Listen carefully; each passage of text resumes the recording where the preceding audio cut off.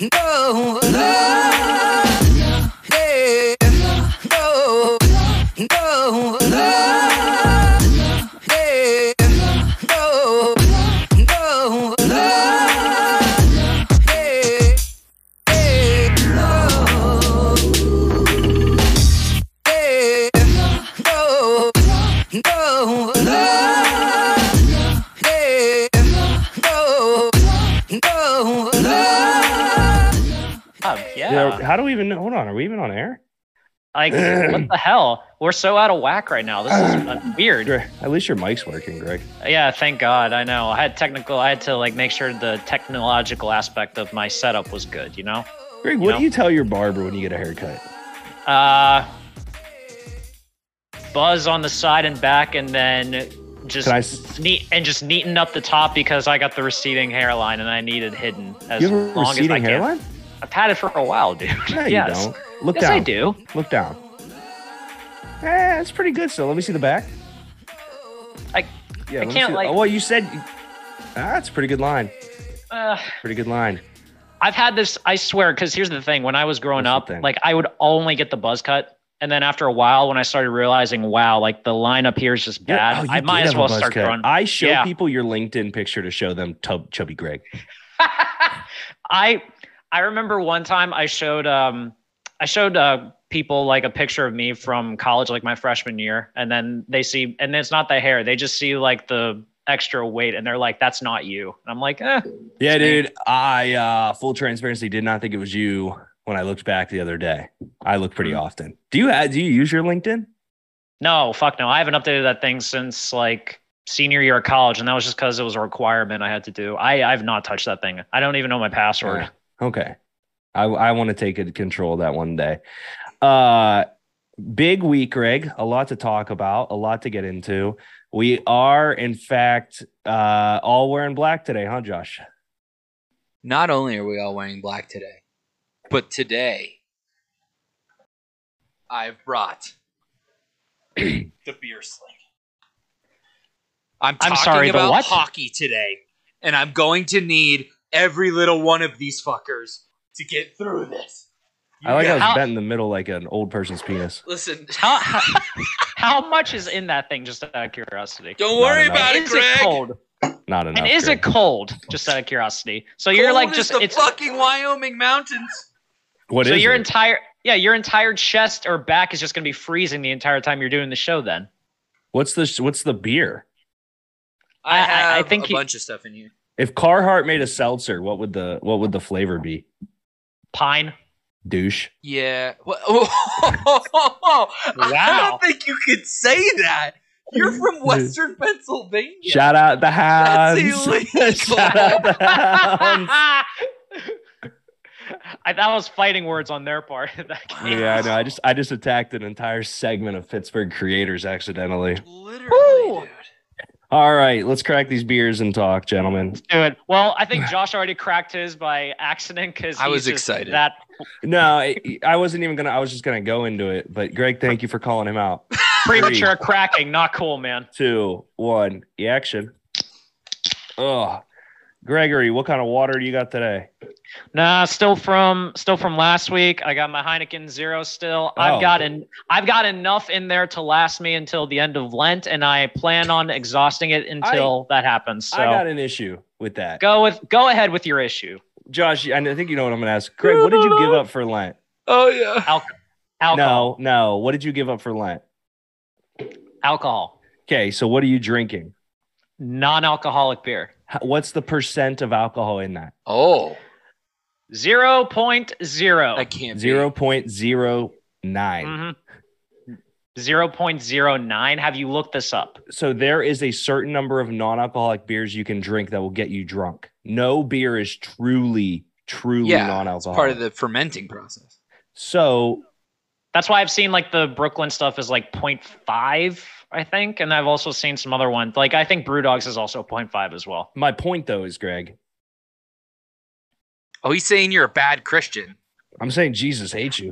I've never claimed to be a good Christian, so I'm. Then why? What? I've never claimed to be a good one. So where is this coming from? You're doing Lent. You already broke it.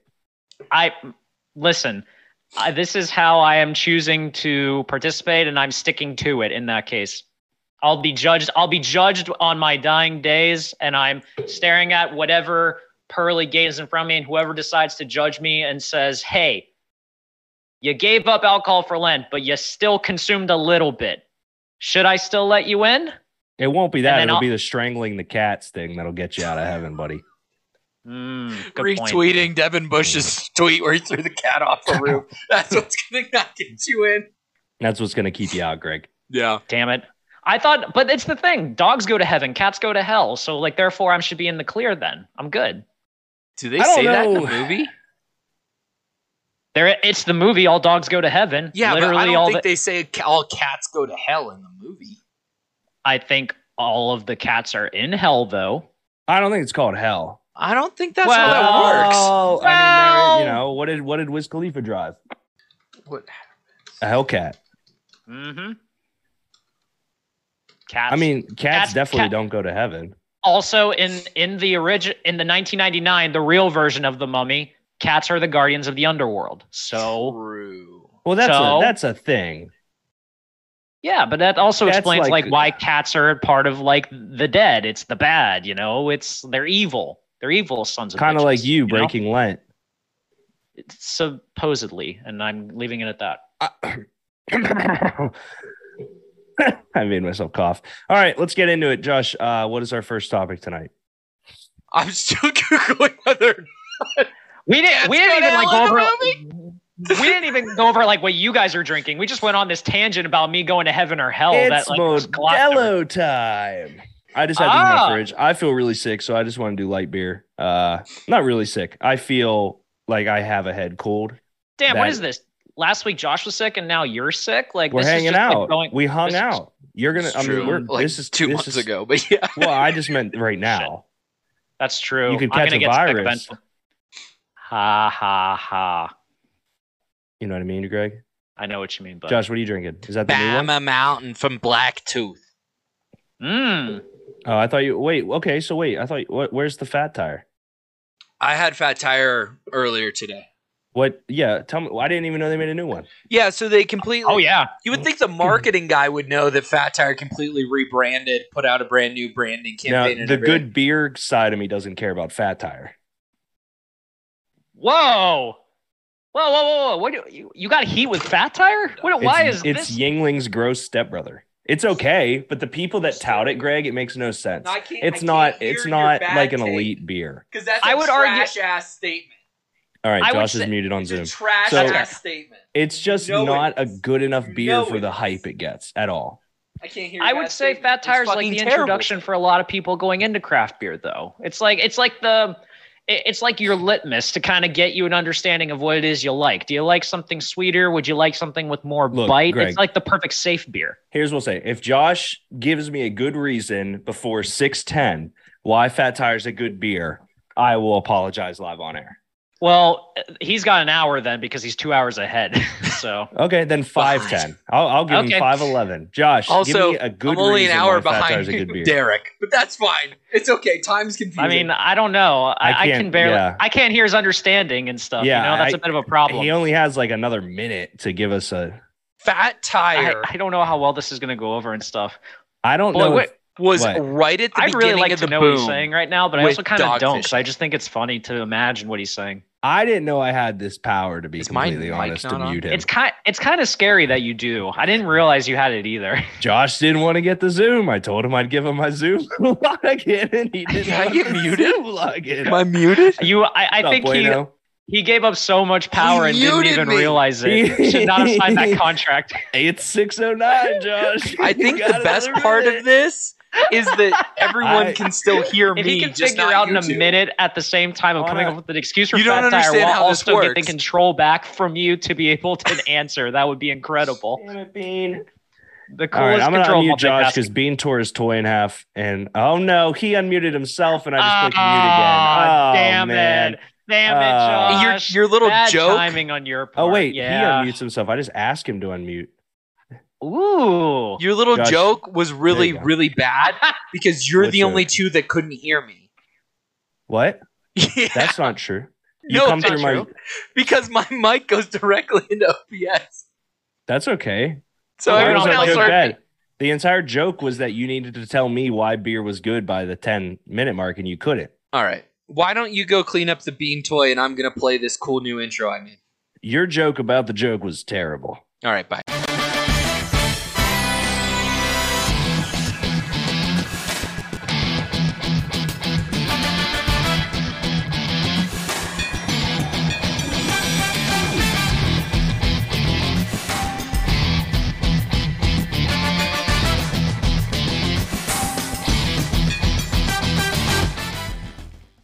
All right, Greg, are you ready? I wrote a lot of jokes about this. I'm going to go over the fastest 2 minutes. Hang on. What? Is this something that I'm going to have to time you on? Because I will do it since you brought this up. No. All right. This is my fastest 2 minutes NHL trade deadline recap. Are you ready? Shout out Chris Berman for the inspiration in this case. I'm ready, Josh.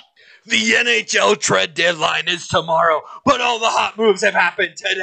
Patrick Kane is now a Ranger. Oh, but wait, there's more. So is Tarasenko and Tyler Mine. Okay. The Leafs added former league MVP and Conn Smythe winner Ryan O'Reilly and add minute muncher Jake McCabe to their blue line and bring back the former scapegoat of the franchise, Luke Schenn. Whoop! Boston is having literally the best season in NHL history. So what they do? Go out and get a top 20 defenseman, Dmitry Orlov, and then add everybody's least favorite son, Tyler Bertuzzi. The Preds are sellers at the deadline, sending Nino Niederreiter to Winnipeg, Tanner Jeannot to Vegas, Matthias Ekholm to Edmonton. And then it's okay, though, because they brought Barry Trotz on as the GM. Huh?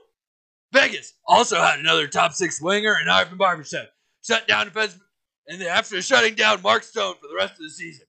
Boy, people are going to be pissed when he scores 10 goals in the playoffs for the Knights and they're $15 million over the cap. The Devils gave up the farm for 26-year-old, 30-plus goal nuclear missile in Timo Meier and further their mission to win every game 9-7. Carolina selects the category of former blue chip talent with impossible names to spell for 400, please, as they had Jesse Puljujarvi and Shane Gostisbehere. LA trades Jonathan Quick for 2 rentals because nothing is sacred anymore. Ottawa gets the Bella de Ball by giving up 3 picks for Jacob Chikrin. Now that gives Arizona more picks next year than players they have signed. And that is the fastest 2-minute recap of the NHL trade deadline. That was the longest 2 minutes of my life. That was impressive, and I think you need a lozenge now. That was well written. So I also like that it was like a funny joke by saying that no one can spell anyone, the Carolina Hurricanes as well, when in actuality you can also not spell either. So I like that nice little poking and fun. Spell Puljujarvi or Gostisbehere right fucking now. I'm not doing Puljujarvi. Don't make me say the words you messed up, Josh, and ask you to spell it. I'm not doing Puljujarvi because there's random J's and Y's in that one, so no. Josh, can you hold on. Josh, whatever. Can you spell deadline for me? Well, it's oh no.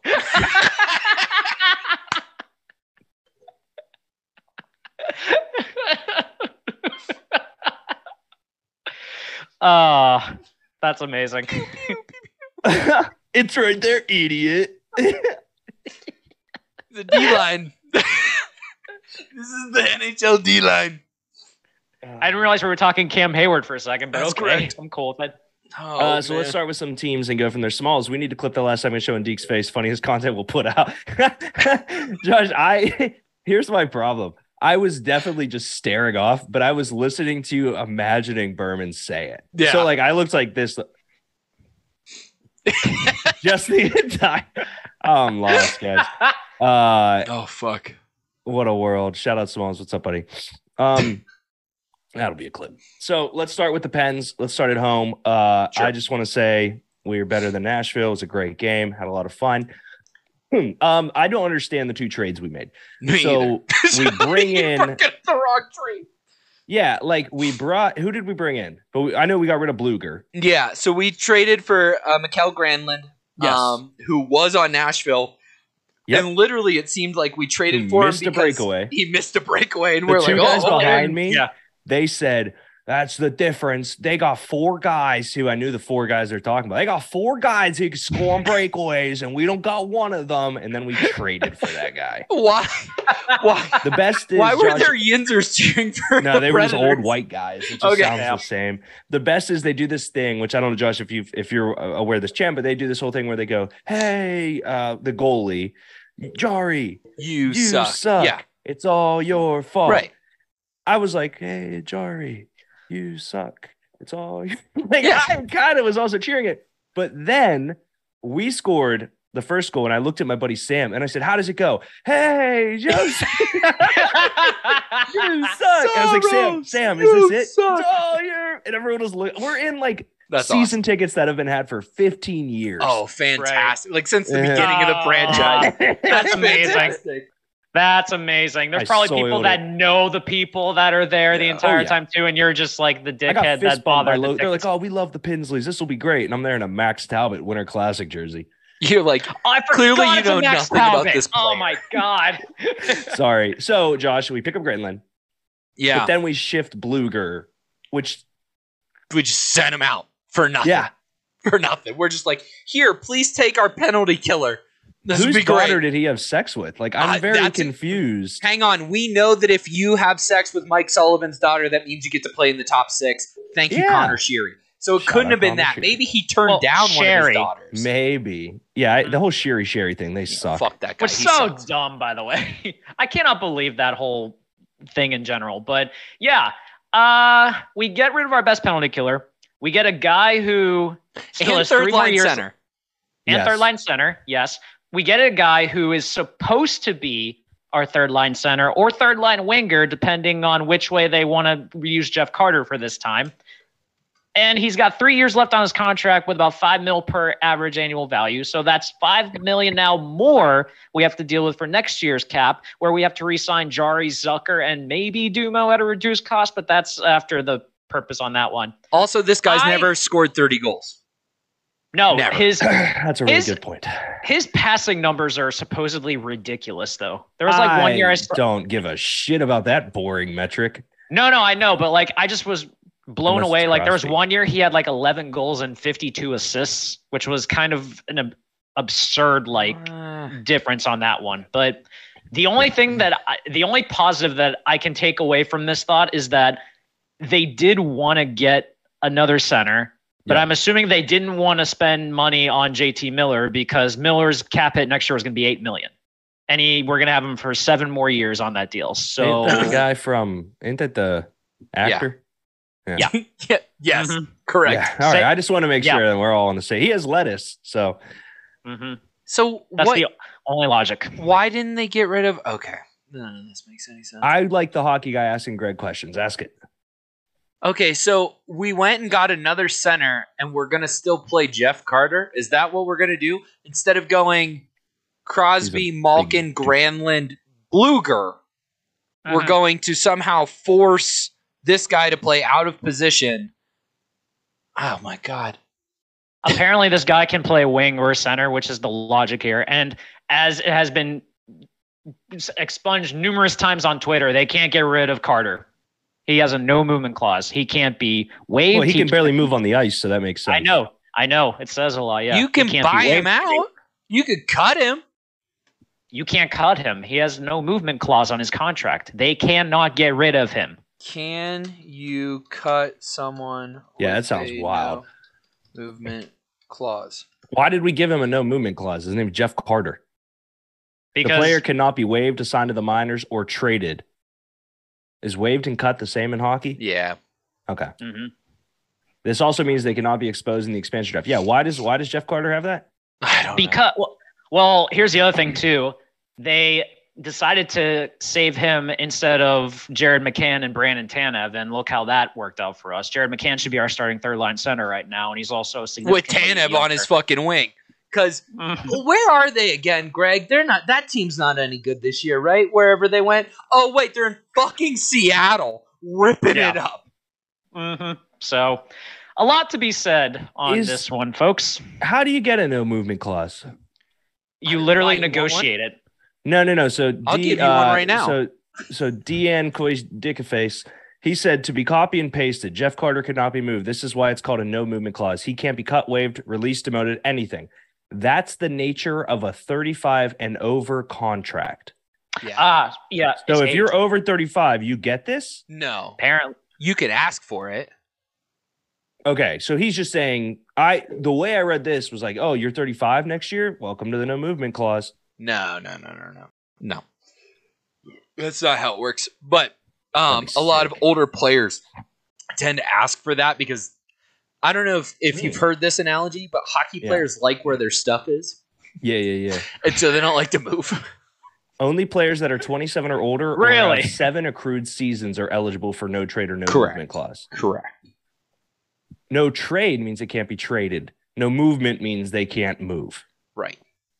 Mm-hmm. I want a no movement clause in every sport because it sounds like a pouting little baby, and I love it.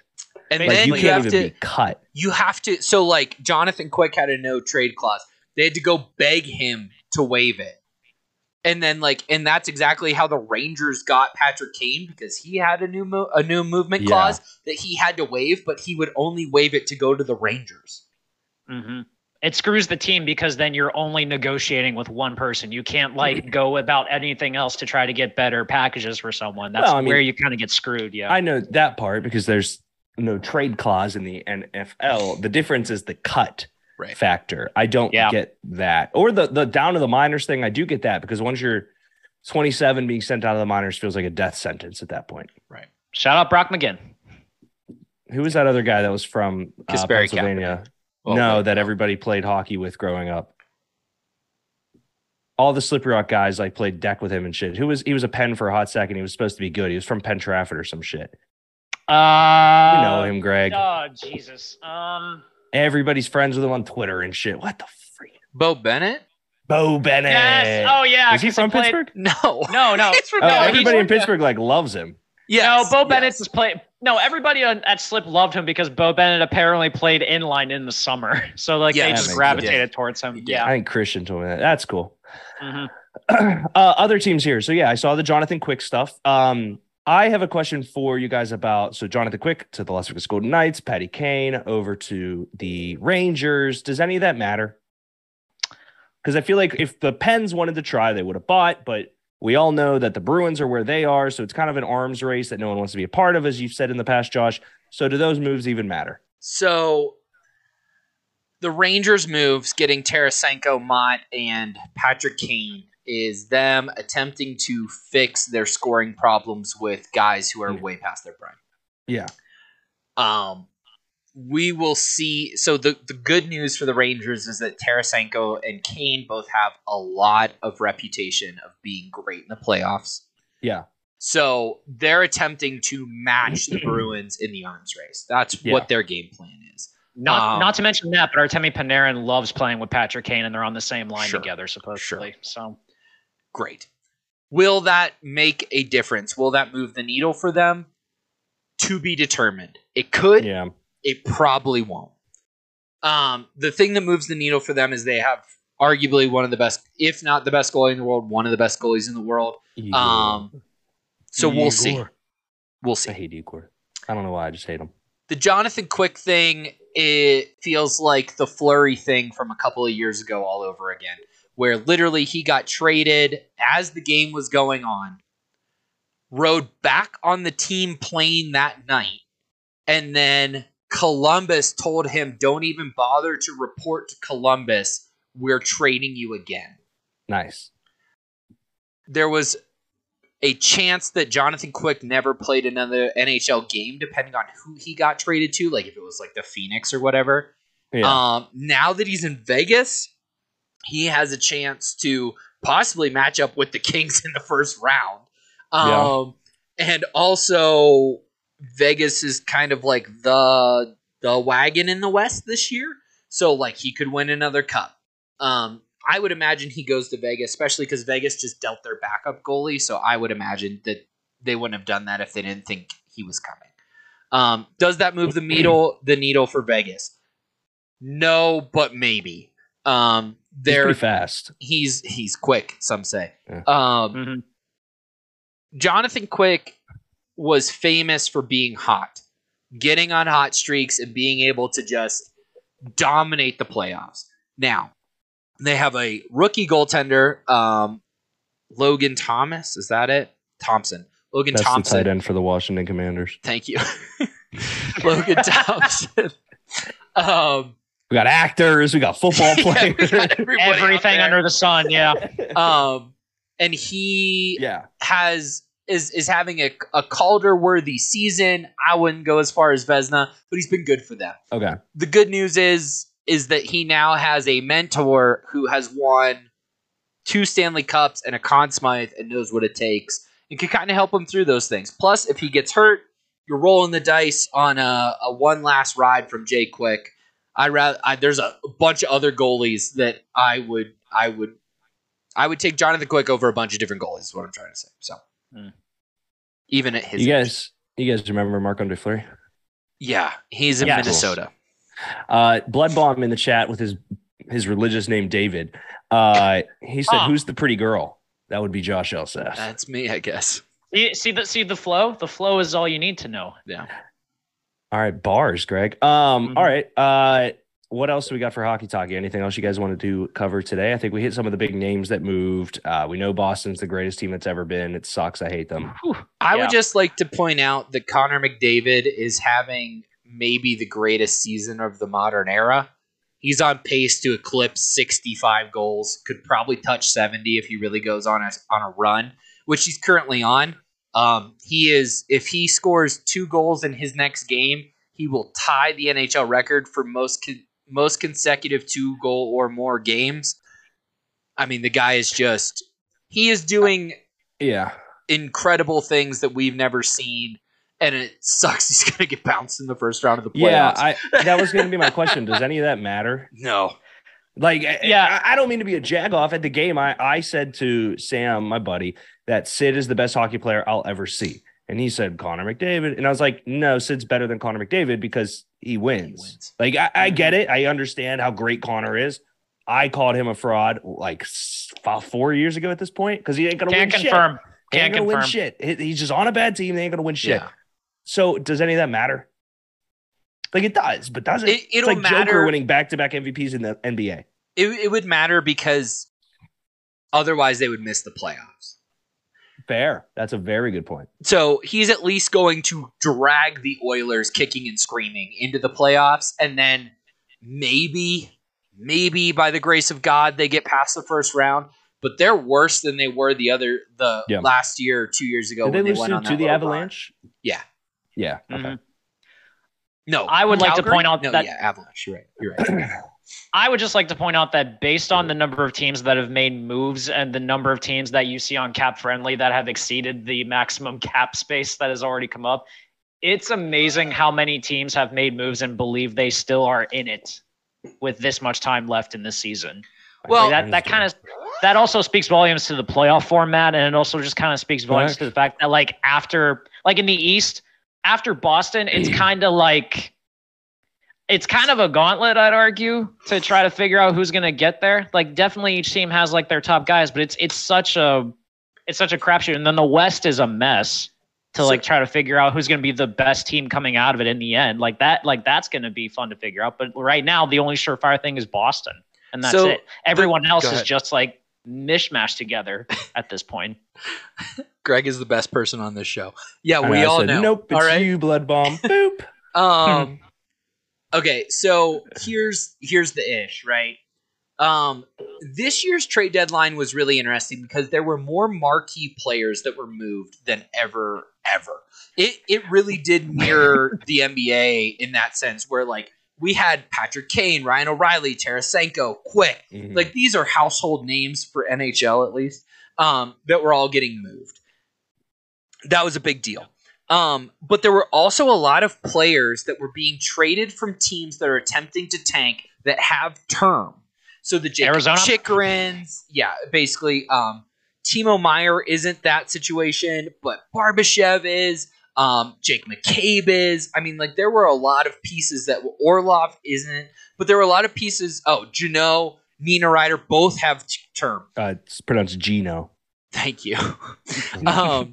So, like, there were a lot of guys moved that had term left on their contract, which made everyone buyers, not necessarily just playoff teams. These weren't rentals, a lot of the guys that got moved. Some of them are, but a lot of them were moved with the intention of making a team better. That's why you saw an Ottawa make a move. That's why you saw some other teams kind of get in the mix that made, like the Blues, right, were really active, even though they're kind of like sellers, but they really weren't. And the things they got back for they weren't draft picks, they were actual players and prospects because they're trying to reload as quickly as possible. It was a really interesting deadline. We also had a great quote from the Tampa Bay general manager that basically said, if you're trading anything other than a top 15 pick, you're trading air. That it doesn't matter. I agree with that because I don't think. Hear me out. I think personally believe in all sports except the NFL. Mm-hmm. The only picks that really matter are top 10 picks. Yep. In the NBA, you can find Joker drafted during a Subway commercial. Sure. But there are so many players drafted in the first round in the NBA that don't even make it to the league. There are so many players in baseball that just genuinely don't make it to the league because of the process there. Hockey, you can draft a guy everywhere. They don't make it to the league. The NFL, in my opinion, is the only one that matters from start to finish in terms of actual roster construction. All the other drafts, I mean, maybe MLS. I don't know the super draft too much anymore. Yeah, hockey for me, if you're not a top 10 pick, it's super murky. Right. Deke, I'm glad you brought this up because you are notorious for repeating the Brian Windhorst quote a lot that talks about their draft picks are like cars. As soon as they get off the lot, they're nothing. You got to maintain them and you got to take them to the shop and you got to use it. Yes, and I would like to challenge you on this case. First off, with the NFL, yes, that logic does kind of abide to it, but I would also argue that once those picks are made, if that pick is used on something that a team didn't necessarily need or was wanting, then, the value kind of dissipates with it. But what I will challenge you on in this case, NFL and NBA, I can kind of agree a little bit about draft picks not necessarily NHL and NBA? You said NFL and NBA. I just want to make sure I'm getting the leagues here. You're good. Sorry. You're good. NFL and NBA, I can make the case, especially in the sport where as soon as they are drafted, they're either competing for roster spots or they are kind of put on a bench or stashed overseas in that case with the NBA. Okay. With MLB and NHL, I challenge you a little bit on in that case. And I bring it especially with the NHL. Say it with your chest. One of the things that has bugged me so much about the Pens for the longest time when Jim Rutherford kept getting rid of all of our first round draft picks to try to go for it every single year. When you have guys that are, especially in a hard cap league, that are making so much money and are going to be put directly towards your cap.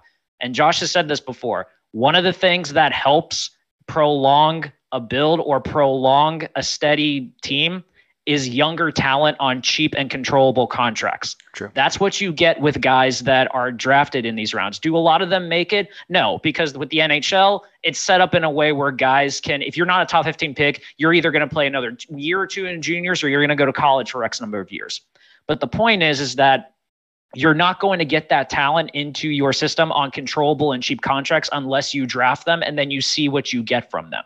That's always been something that I think the Pens have kind of missed the boat on a little bit. That's why they always had to keep going to the college free agent and, overage guy route to be able to get talent into their system in that case. And sometimes it works. Sometimes it does. Yeah. But for the most part, though, if you don't have that cheap controllable income or cheap controllable assets to be able to maintain a steady team for the longest time, that's where you're kind of screwing yourself a little bit to a degree. So that's why I push back a little bit on the notions that draft picks don't necessarily mean as much as they should. Would you like a cool stat? Someone at The Athletic, and I can't remember who, analyzed the 2016 NFL or NHL trade deadline. It was Corey Pronman, right? Yep, it was. So you read this, and none of the draft picks ended up in the NHL that were traded. The one that I did read recently was 2018. I think that was it. It was Keandre Miller. DeAndre Miller, yeah. That was the same article. The Pen pick. Yeah, same one. But that's that the other nature of that. Yeah, it's one. Those players, so hockey, baseball especially, they send players. Yeah. NBA is a little more controlled with shorter benches, but during the trade deadline, you get these 7-team trades that send random people to 3 different teams and stuff. Hockey seems like they're shifting all the time. Baseball is shifting all the time, it feels like. The NFL is very much more buttoned up in terms of that. They don't just move guys. I think the cash consideration is a big thing, too, in those sports. Mm-hmm. You can genuinely get rid of – the Pirates do it all the time. Yep. We got rid of this guy, and now we're going to open another concession stand. Look at that. We got a washing machine. Fun. Mm-hmm. That's more what I mean. Plus, I will say this, too. I think and I don't know if this – I'm trying to think of the best way to word this. The talent pool for football – in my opinion, is massively deeper due to the monopoly of college football. Whereas baseball's talent pool are 9 times out of 10 already drafted guys in the minors. Similar, in my opinion, to hockey, where it's already guys that have come up through a system of sorts. And I don't know, maybe that's convoluted in terms of what we're considering here. But for me, with football having hundreds of universities and colleges and so many guys, it is the smallest margin to make it despite having the largest roster. Those picks need to hit on a much larger scale. Whereas in the NHL, you can go 15 years without hitting on a pick and still win a Stanley Cup. I wouldn't say that. Unless the Rangers do it this year. Because that's, but, I mean, that's really if you look 15, at the Rangers' top 6, they didn't draft any of those fucking guys. The only person they drafted is their fucking goalie and 2 players on their third line. Yep. And Adam Fox. Adam Fox they traded from Carolina. Oh, thank you. You're right. You're fucking right, Greg. Because he wasn't going to sign with Carolina and whoever was before that. He was, I don't know, San Jose or Anaheim or something. But, this is, I mean, NHL, I think, too, I think you got to draft them. I would say baseball, you don't have to draft them. You can buy them. Here's my question for hockey. Is there any type of non-draftable way to the NHL? Yeah, absolutely. So, is it only foreign? No, Greg. Okay. No, so and Corey Proman actually just put an article about the guys that are the top college free agents and CHL and European free agents and all that. So you know how especially I think we've talked about this before, how if you're drafted, you have, depending on what country your nationality is or where you play in, you have X number of years of rights for them. So with Canada juniors, it's 2 years, Europe is 3 years, college is 4 years. Why? I don't know. That seems discriminatory. I think it's also because with juniors in Europe, you're being paid. In the NCAA, you're not. Also in Europe, you can start playing at 16 pro. That's because they're man at 15. Right, but that's also that's where that kind of stuff matters, right? You could draft a guy at 18 who still has 2 years of a professional contract left. So that's okay, so remember when we got Malkin and he just showed up magically? He wasn't supposed to be here, and he just poof appeared in America. Yeah. That's because he was was under contract with McGee. Greg, say it. I don't even remember the name of it. Magita Dorsch or whatever the fuck. Yeah. Okay. Magnita Gorsh. That's it. He was still under contract with them. So when he showed up, he wasn't supposed to fucking be here. That's also Kirill Kaprizov, who's Minnesota's big stud. That sounds like a fake name. Right. Kirill Kaprizov. It's a killer caprese salad. Yeah. That's right. Yeah. But when Minnesota drafted him, they knew they weren't getting him for 3 years because he was under contract in the KHL. Same thing would go with Sweden or whatever. And then college is basically you can stay for 4 years and then not have to go to the team that drafted you. Which is what Adam Fox and Jimmy Vesey did. Which, okay, you see that in sports. I mean, baseball. Yeah. If you get drafted, you can choose to go back to college, spend your 2 years, right? Or with Canada and the NCAA, what's cool is if you don't get drafted at your age 18 or age 19 year, you can still play in juniors, and then you're considered a free agent after that first year. Because there's definitely times where guys develop and they're just missed, and it happens. It's not. it doesn't happen a lot, but it does happen. Or like NCAA, like if you go to college and like a couple years later and stuff, you start putting up numbers or you get bigger and all of a sudden you're a free agent because you're not tied to anyone. Like you can decide if you want to go pro, then teams can come to you and try to negotiate a deal with you. You're limited to what you can make. It's an entry-level deal. It's only 3 years, but at the same time, like there is ways to get to the NHL if you're not drafted and stuff, which is still cool. Do you remember the Boston goalie, Tim Thomas? Yeah, he was a god. For 2 years. Yep. It was the greatest peak in the NHL history. But he played in every fucking league. He was in juniors. He was in college. He played in Europe. And then somehow, through the grace of God, made it to the AHL. No, I'm sorry, the ECHL, then the AHL, then the NHL, and then became Tim Thomas for exactly 2 years and then fucking fell off a cliff. But, was it Rask after that? Yeah. Yeah, Tuukka Rask. Yeah, they freaking transitioned seamlessly. Right, and then they went from Rask to fucking Linus Ullmark and Jeremy Swayman because I fucking hate the Boston. Your name's Linus, you suck. That was a long hockey talkie. I think we should spend the next 20 minutes. No, it was good. It was very good. Let's spend the next 20 minutes before the commercial break talking about this pitch clock situation because I could not stand going an hour talking about it in the next segment. I will kill myself if I have to talk about hockey and baseball for more than 1 hour. Before Josh goes on his diatribe about it, let me at least explain the rule. I have an idea too. I have stuff to say. I know, but Josh was the one. Greg. Josh was the one that got very heated about it, so let me at least like provide background. So because the Cubs suck. This has been a rule that has been tested in the minors for 2 years now. So I knew it was coming eventually. So I have an idea. So the idea is during a plate appearance, a pitcher has 15 seconds to throw a pitch from the time that he is on the mound to the time the batter's in the box. The batter has to be in the box by the 8-second mark of the pitch clock, or else it's considered a strike on the batter. If the pitch is not thrown in that 15-second mark, it's a ball. If a runner is on base, it's a 20-second clock. Same rule apply for the hitter. He has 8 seconds, and same thing with that. If it runs out, it's a ball. Okay. So that's the basic genesis of it. Now, I love this rule.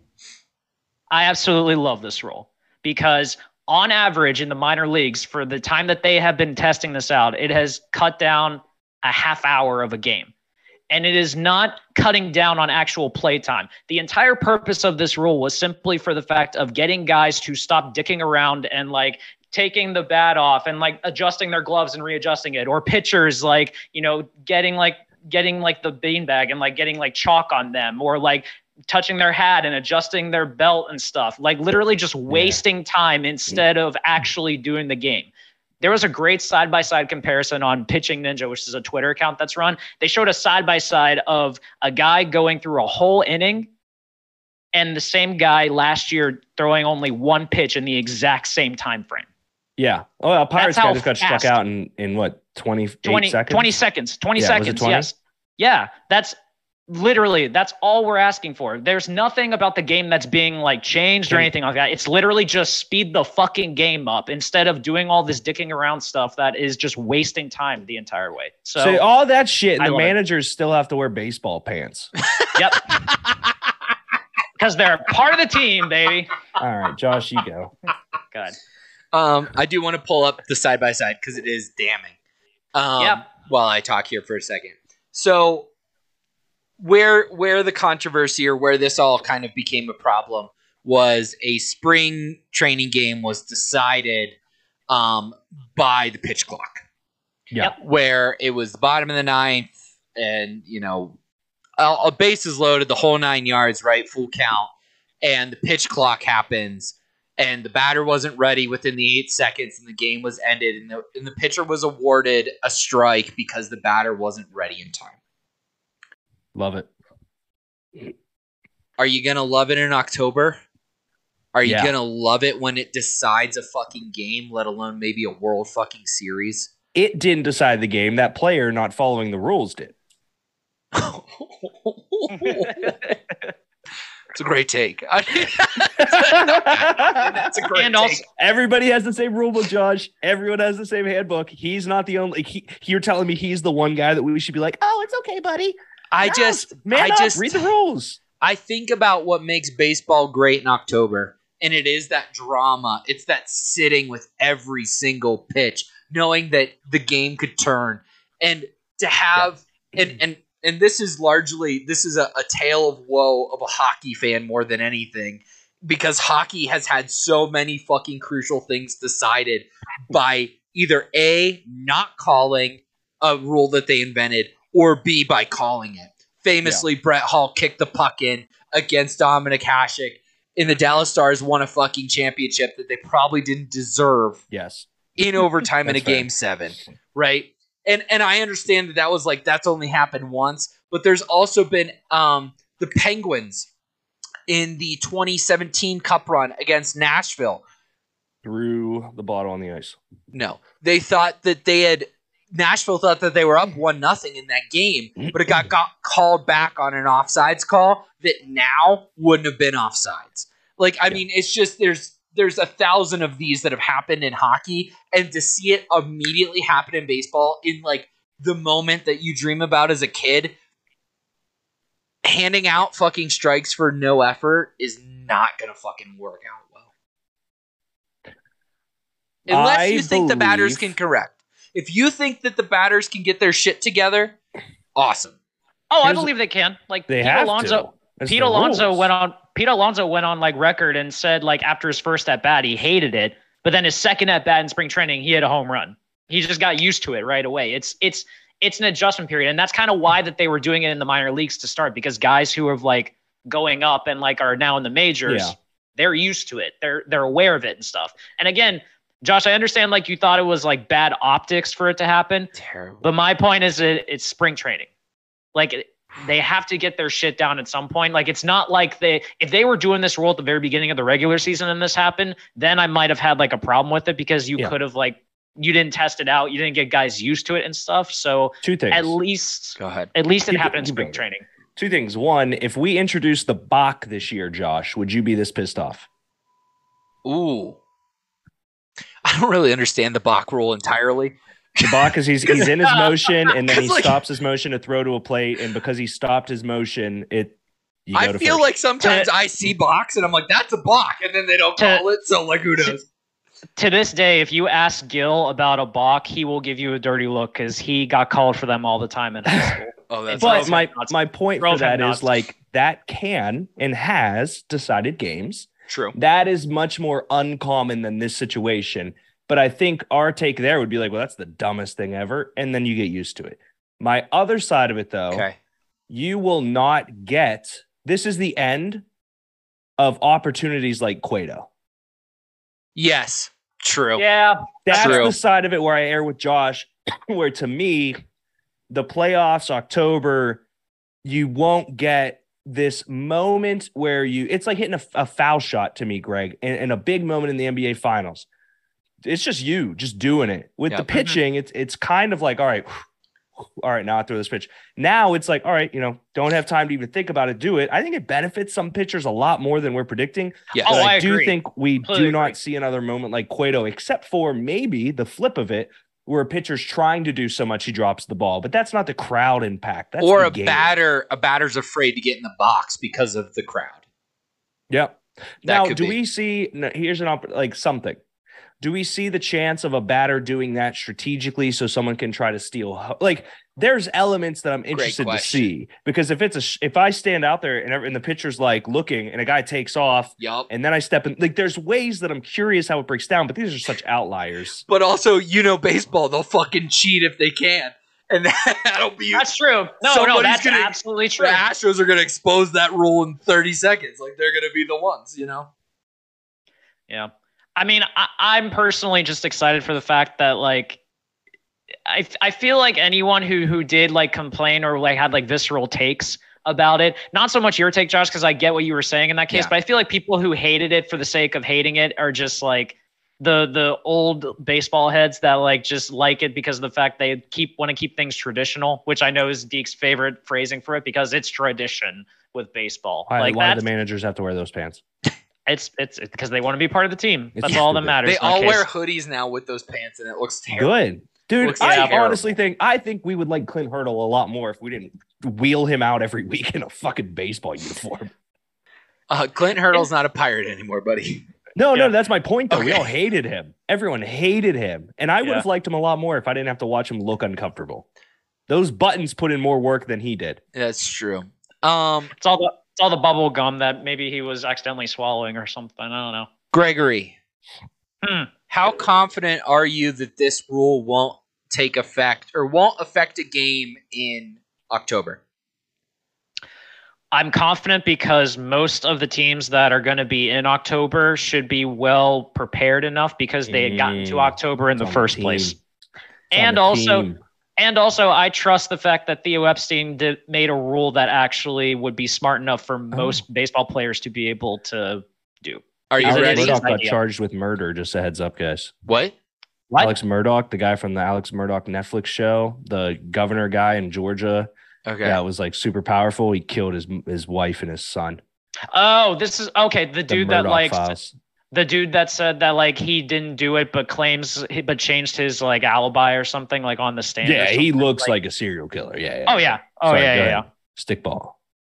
Greg, I would like to make a bet with you. Okay. I'm all for it.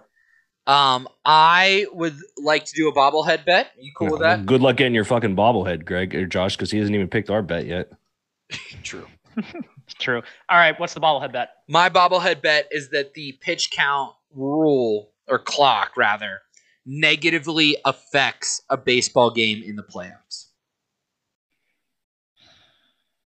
Define negatively. So like it takes effect. Where either a ball or a strike is awarded in a playoff game. Damn it, that's hard because like I've been watching spring training and like there's been plenty of times that people have had it happen so far. Like I just think I think it can make an impact without even being called. So that's an interesting. Oh, true, Derek. You know what I mean? But I think Josh, the angle here is, does it get called in a playoff series? That's so I think I like that a lot more. I like that a lot more. That's fair. I think it will get called. Like it's going to get called probably in every game at some point. I'd imagine. A playoff series. He's going to come. No, Josh, he's going to come back. He's going to come back with some other type of bet that makes no sense that involves the pitch. That's just different. Because Drake May is not going to get around with it. We should do the Heisman. No. Josh, are you asking that the pitch clock goes into effect like at any point? So like it's a 1-1 count and the batter forgets to come into a box and it's a strike. So it's 1-2. Is that what you're saying? Because every pitch matters in October. I can't make that bet because I know it's going to happen. Like I know it will. Then that's my point. That's where this is going to suck. I don't think it's going to suck because here's the thing. No, it's not. Because here's the thing. To me, a pitcher and a batter should be able to know by that time at that point to not do it. In the crucial moments, I don't think it'll happen. But I think it's going to be a common sense thing that we're going to see. Steroids away, baseball sucked. Yeah, it's going to happen. Like we're going to probably average these like 2 times a game all season, I bet. 2 times a fucking game? Dude, it's literally like a few seconds that it happens, and then the game continues to go on, and then that's all. Wait till Josh finds out about the lay of games in football. He's gonna blow his shit. Yeah, because they called those so well in the They get playoffs. 40 seconds. Fucking the Dolphins were fucking. Dolphins had 70 seconds. Some snaps. They just didn't fucking call it. No, but what I mean is like I'm literally watching a random Nationals and Yankees game today on spring training, and a dude forgot to throw the ball in time, so he got called for a ball. Like this is gonna. But to your point, Greg, they should be ready by October. So make the bet. To your point, Greg, right now is the time to air it out. And if you made it to October, you shouldn't fall duty to the bet. So I mean, unless you're contradicting yourself, take the bet. I'm not contradicting myself. I'm saying that it's not going to happen, that it's going to happen with a bases loaded full count to call a game, though. Like a pitch clock violation. They should be ready by October because they made it to October. They should be ready for a pitch clock violation, not to decide a game, though. That's the part that I'm talking about. It's going to happen. You are Mel Kiper. It's going to happen. Mel Kiper said that he will like Bryce Young as the first quarterback if he hits 195 pounds. Like, okay. Like, okay, Greg. It's okay, Greg. That's such an exact way to happen. It is like that's what you're saying, though, guys. It's not going to happen because they'll be ready, but it will happen because it just is gonna happen. I'm not going to drink this beer, but the beer's just there, so it's going to empty itself somehow. Literally, yeah. Attaboy, Greg. Crush that alcoholic beverage. Thank you. Yeah, my 0.09% alcoholic beverage. Greg doesn't want to make the bobblehead bet. I'm going to look it up. How many non-alcoholic beers? So the thing was, a fun fact on this, Greg, you wouldn't even be able to consume, your body wouldn't be able to take the carbonation of that many non-alcoholic beers to even get a buzz. Really? Huh. No. God bless you just science, get like super fucked up after 40 days? Like the first beer you have, are you just like trashed? You saw him at the beer fest. He was on the floor with a tambourine, wasn't he? No, that dog. Was Jeremiah. Oh, the dog. Yeah, that's right. Yeah, Jeremiah was on the floor with a tambourine. That I'm still not sure where the tambourine came from. I think it was the band had just someone randomly playing a tambourine, I guess. Yeah, that's how it happened. And I'm pretty sure Sue was the one that was playing it first, and then Jeremiah took it. One would have to consume 40 cans of non-alcoholic beer to consume the amount of alcohol it takes to get drunk. Oof. That doesn't seem like enough. Seems I doable. feel like I've polished off a 30 rack. I don't think that's a thing. This is case race, baby. Well, wait a second. Think about it. So, like, I assume most non-alcoholic beers are like 0.5% alcohol. So, like, 0.5 times 30 is 15%. So one of the beers you think is the best? The 0.5%? Like a porter. One? Like, you love a 15% double-aged Jameson barrel porter. You're goddamn right, I do. God bless America. He deserves... Yes. Oh, Blood Bomb said, I love that dude. Speaking about Clint Hurdle, he said he deserved to wear that uniform. Let the record show, I'm not saying they didn't earn the stripes. I'm just saying it's a little weird to make somebody's grandpa wear the same uniform as Aaron Judge. True. Yeah. Now, Aaron Judge did deserve the stripes. Bro, that's imagine fair. They made Steve Kerr wear his Jordan jersey out there with the you know what I mean? Like, it's just like, I just don't want to see it. Like, let him wear something different. Would you make them wear a suit and tie in the dugout, just out of curiosity? No. I genuinely, for me, they should be able to wear. It's something on the lines of a Premier League manager. Hoodie and a Lulu's suit. Yeah, hoodie and Lulu's. Jurgen Klinsmann to me makes the. No, did I say that right? Yeah. No, yeah. Jurgen Klopp. Thank you. I don't know what I'm doing today. I was like, no. Jurgen Klinsmann is a human. Yes, that's a real person. I know. Klopp, here's a pair of slacks and an athletic jacket and a scarf. Maybe a hat. It's a hat day. Yeah. He is the perfect outfit. Pep wears nice stuff. Yep. No, but you don't got to wear a full suit. Sweater. Yeah. Pep's a big sweater guy. Yeah. Okay, for me, I don't know. Go ahead, Greg. So what's the tipping point then? Like, are we talking like we can get to like Belichick, like wearing a fucking hoodie that's like cut Baker, off or something, 100%. or like Dusty Baker is wearing fucking his stained ass gray sweatpants with a hole in the crotch every time.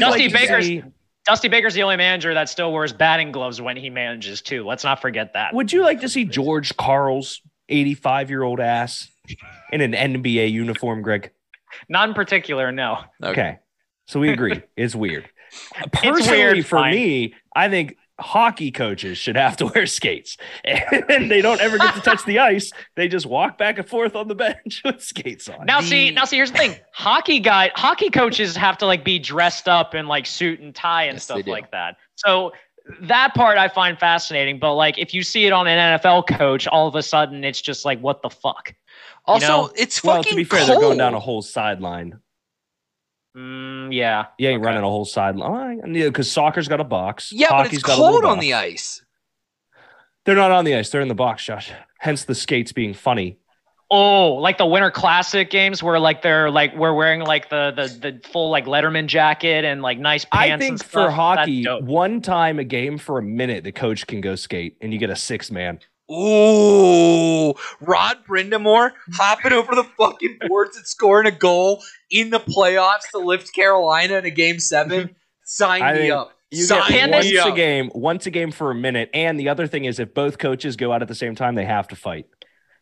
Can this Can this extend to executives in any way? Because if that's the case, I would like to throw Mario as an opportunity in that sense. He would have to be the first player, manager, executive coach. Oh my he God. can no. I'm just trying to imagine Bruce Boudreaux getting on the ice right now. Yeah, both coaches go at the same time. They have to fight. He could be the Jackie Moon of the NHL. Nothing wrong with that. Bruce Boudreaux's the Jackie Moon of the NHL. No, I'm saying Mario was. No. Francona doesn't wear the jersey. He only wears the pants. I guess he has some muscle thing where he can't wear tight clothes. It's called a giant dick. Terry we're going to take a quick commercial break. And we'll be back with the second half of the show with some NFL draft, some Premier League talk, and a fun game. Whee! What is up, guys?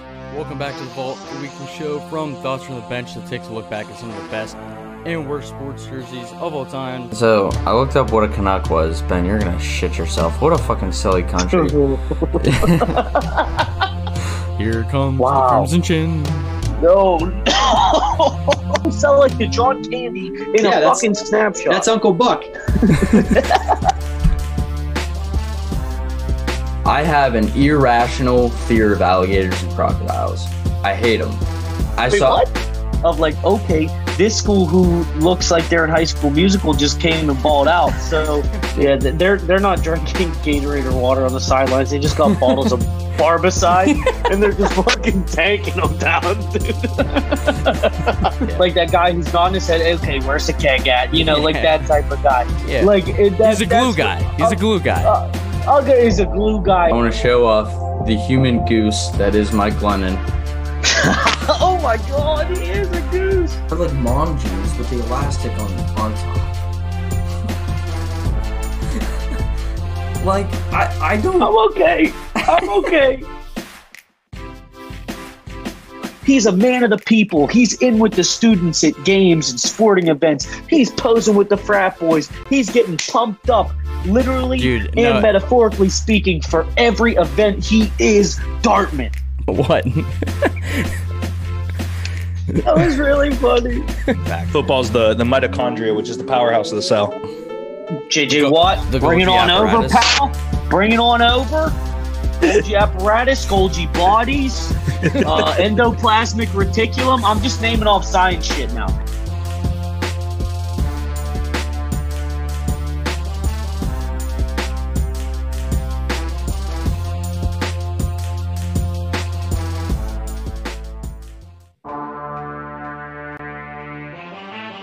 What is up, guys? Welcome back to the Vault, the weekly show from the Bench that takes a look. Okay. NFL Combine, the Underwear Olympics. Gregory, how are the Underwear Olympics going? Josh, I got an early look at the Underwear Olympics today because it started around. They let you in the back door, you creep. Yes, something like that. Started around while I was working, and I gotta say I'm thrilled because yet once again, another quote-unquote undersized Pitt defensive lineman blew up the combine and is more than likely going to get drafted pretty high. And I'm thrilled for it because as a season ticket holder, I watched the kid grow up before my eyes and dominate fools at the defensive line. So, fun fact, Greg never mentioned his name until Kalijah Kancey today on air first. And to me, he didn't name him until about a month and a half ago. So yeah, I told you guys about Garrett Krall years ago. Who the fuck is Garrett Krall?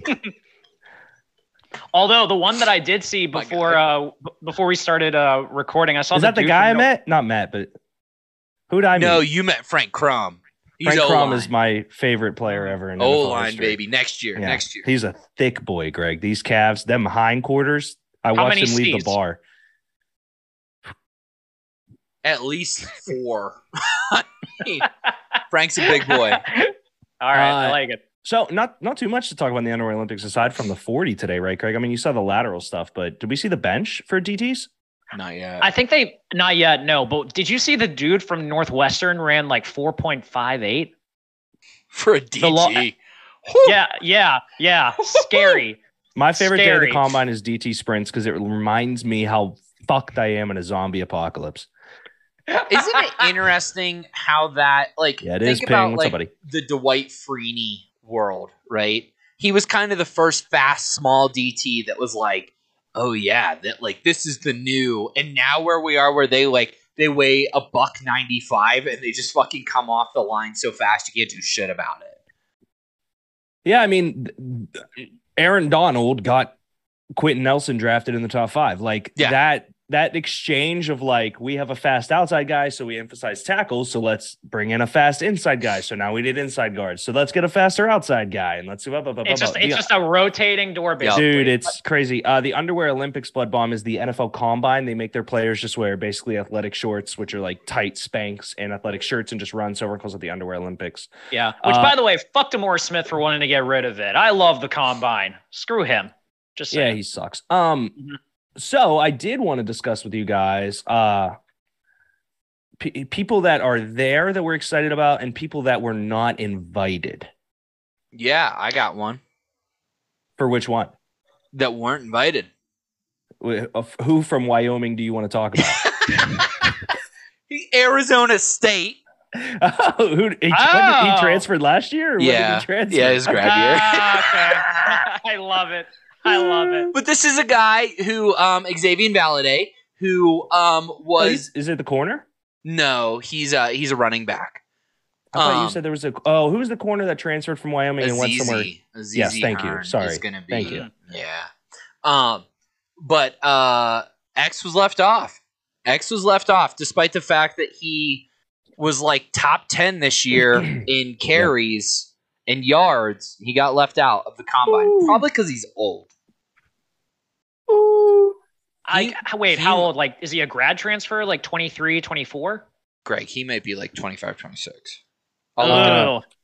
Yeah. I'm confirming this really quick, but a linebacker just ran a 4.39. That's stupid. Owen Papori out of Auburn.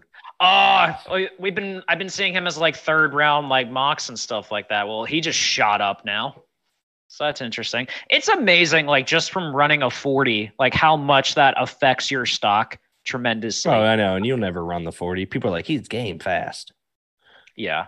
No, I find it fascinating sometimes how like some guys like don't run the 40 at the combine, when in actuality, like I think for some positions like corner, if you're projected as like round 2, round 3, you need to run the 40. Like you absolutely need to, because you can get your stock can just bump up tremendously. Agreed. If you're a day 1 guy, like if you were Stingley or Sauce last year, you wouldn't have had to run the 40. I didn't think you would, because everyone just knew just on tape how good you were. Yeah, and if you play faster, a lot of people, will sit out of the 40 because the 40 time being slow doesn't necessarily equate to game speed, but it does for some people. So Greg, he's at least 23 at this point. Okay, so yeah, he'll probably get like the UDFA route, I'm guessing. So it was Valade, right, Josh? Yeah. Running back is undervalued position in today's NFL, blah, blah, screw that. In 5 seasons of college football, 4 with Wyoming in the super senior season when Arizona State, Valade topped 5,000 yards from scrimmage and 39 touchdowns. He went to the East Shrine Bowl, made noise with his decisive one-cut style, consistently catching the ball. And he had 3,000 yard seasons.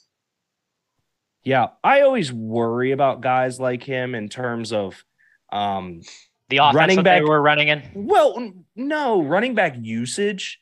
He has miles on him. Yeah, a lot of the guys that have miles on them are going to be in a situation. Now, I will say this for him, Josh. Being drafted later in the draft, more likely a good thing for certain players because you get taken by a team with better situation, possibly. Yeah. But I understand the sentiment out there. Greg, are there any big names that you were surprised did not get invited? I only have one name. Honestly, no. Which Wyoming player are you offended by, Greg? Eric Aboje?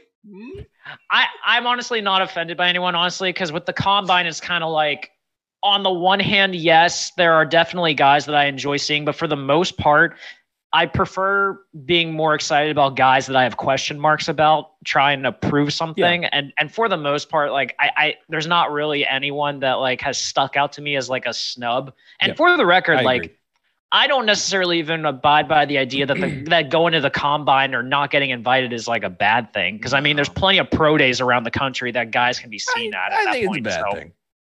Really? I think, if you don't get invited to the combine, you're not top 30 at your position. Yeah, but there's still I feel like there's plenty of guys that still get drafted even if they don't go to the combine, though. 100%, but you can't say it's not a knock. It's a snub, sure, but like even if but if you do everything at your pro day anyway that you're going to do at the combine, you still have the same opportunities to like wow scouts or even like have your tapes shown to guys that maybe didn't see you at the combine. So it's not the end of the world necessarily. That's like saying, yeah, you were homeschooled, but you still have the opportunity to have the best personal skills as a kid that went to elementary school. Just talk to your parents. Thank God I wasn't homeschooled. I'm just like going through like all of the Wyoming guys that are in the NFL all got invited to the combine. So, and in fact, I would say the last player from my history that didn't get invited to the combine but had a good enough or made the NFL was Sean Price out of USF. And that was solely because at his pro day he ran a 4.4 as a D tackle. Like, it was stupid. I think the only guy that I looked at, and it's not really someone I care about, but if I looked at the Senior Bowl and the East-West Shrine, and Antonio Mafi out of UCLA, he's a center guard. He killed it at the Shrine Bowl. I was like, oh, cool. Like, I like interior linemen. They're thick boys. Right. He's a really good center. I think he could go later, but nobody, like you said, Greg, is snubbed. I don't think there's a single player who's like, I deserve to be there. Like in previous years, there's been a couple guys. So. I mean, that one's interesting too, because I think this is kind of a weak guard class overall. Yeah. Gotten it in. Yeah. Whatever. So let's. Titus didn't make it either. Ping said, just talk to your parents, clip it. Yeah. I mean, that is what Greg basically said. I'm sorry. No. I don't need God help me if I would have like had to be homeschooled or something. I don't know how I would have survived in the world in that case. You survived just fine, buddy. Both the Wyoming running backs didn't get invited. Titus Swen didn't get invited either. I like to learn about new college football players with you, Josh. Titus Swen was a standout at the Senior Bowl. He had over a 100-yard game and 2 touchdowns, I think. So, like, I mean, he put up numbers at the Senior Bowl. Greg, is Jared Wayne worth fucking damn? Not drafted, no. I mean, honestly, like, I watched him at Pitt, obviously, and he was very productive for us. But in terms of like 40 time, in terms of like some other stuff, like there's a lot of other receivers that are better than him. But I will say, weird receiver class. That's the one that I'm most curious about with this combine group, just because for the fact. Could you tell me, like, from just like off the top of your head, who the best receiver in this class is? I would ask you to define best. And I'll go that route. There's many different ways you can quantify it. Like, you can look at size, you can look at route running, you can look at speed, you can look at all this stuff. But there's not like receiver class. Wide receiver class. It's a weird receiver class, and it's almost like every year there's always teams that need receivers. So it's kind of like it's struggling to figure out like who's going to be like the one that kind of gets like catches people's eye, which is why I'm most fascinated by that combine day, because the 40s on those guys are going to be interesting to see. Yeah. So Quentin Johnston's comp is Chase Claypool right now, where he is massive and fast. But Greg, Steve Smith said it best. You can turn on one clip and say, this is an NFL starter wide receiver 1, and turn on another clip and say, what the fuck is he doing? And what I mean by that isn't just like bad plays. It's like, he's a big receiver. He doesn't high point the ball. He catches in his chest, which is weird for that big of a guy. But then you look at his athletic ability and his ability to run, but then you look at other tape and it looks like he is dragging a wagon behind him. Yeah. JSN, I do not like. I'll be fully transparent. I think his best introduction to the world was the Rose Bowl last year. I don't think he was good this past year. Jordan Addison, if he stayed healthy the whole year, would probably be the clear-cut number 1. His injury obviously went down a little bit, and you worry about production outside of – I mean, the Kenny Pickett year was stellar and great. He was okay. He was good with Caleb. I think he was really good with him. My guy, I think it's a lot of people's guy right now, Greg, because we don't have enough on him, except that we love him for staying at Boston College, is Zay Flowers. Zay Flowers, to me, is probably the best route runner, him or Addison, in terms of pure route running ability right now. Flowers stayed at BC despite getting a fuck ton of image likeness deals, and that's cool. You then got Downs out of UNC, who I'm not high on, Greg. I'm turning into more of Downs was given the ability to play with Drake May than the vice versa. And I still stand on it that I like Quinn Ewers more than May right now, but I think that May did a lot for him and he's in that situation. So all in all, I don't think there's a single receiver I would be geeked for the Steelers taking in the first 2 rounds outside of maybe Zay if he falls to them at the second round pick. Zay's been getting some love lately to be like a late first round guy, which would be interesting and stuff. He's a bit undersized, but he's very great route running. I agree. Has some sneaky good speed. I think a underrated receiver in this class, and it's because he was kind of hurt for a good bit of the year, but still has talent. That Kayshon Boutte from LSU, the guy that went train on his school's trainer with the coaches. Yeah. Yep. You would like him. Because he's gonna get drafted, bud. Tyreek Hill got drafted. Just saying. You love the Georgia tight end too, Greg? Who just Washington? got convicted of murder. I like Brock Bowers more, but he's not till next year. Jalen Carter, the defensive tackle from Georgia. What'd I say? Well, tight end. So you were talking about the giant ass 6'9" tight end who's awesome, who Dre said today is the Kyle Pitts of this draft. And he corrected it by saying, in terms of athletic freak show. Okay. I was like, okay, nice catch. Nice little caveat, yeah. Jalen Carter got taken in for misdemeanor. He's back at the combine now, Josh. But yeah, that's a tough one. Yeah. It was, basically what happened was the probably truth is that he was racing the teammate that then crashed and died. Right. The opposite end of it was that he was in the situation, had bad stories. Right. Agree with you, though. Greg would like him. Kayshon Boutte, he'll get drafted. Yeah. I don't know. I don't want to even, that kid is weird. Other names that I do like in here. I'm going down the list of people that were invited. I got one more that wasn't. Are you ready? Good. This running back we're going to get through Wyoming's entire roster tonight, huh, Josh? No. Okay, cool. I just want to make sure. All of the Mountain West. That's all. Yeah. Played 14 games, had 261 attempts, 1,372 yards, and 18 tutties. Good player. Good player. Jordan Mims from Fresno State. Yeah, Mims. Yeah, Denzel Mims is the guy that everyone really is talking about. I like the Mims last name. Or not, is it Denzel Mims? Jordan Denzel Mims, yeah. Is this player. But no, I'm just saying Mims, good last name for football. Okay. Mims name. So the names here, Jalen Hyatt, Tennessee. Another name at wide receiver that, he was a stud. Tremendous. You can talk about, their quarterback play all you want and go that route. I think he was truly a good wide receiver. He also made plays when it mattered. Yeah. He held onto the ball. I very much agree. The name that I genuinely believe so there's Cedric Tillman too, who's on Tennessee, but Hyatt's the guy. Yeah. Here's the name, guys. And Greg, you'll probably know this name, Josh. I don't know if you do. Michigan State's Jaden Reed. Yeah. He is, I believe, a fifth-year Senior Bowl. Dude is so tiny.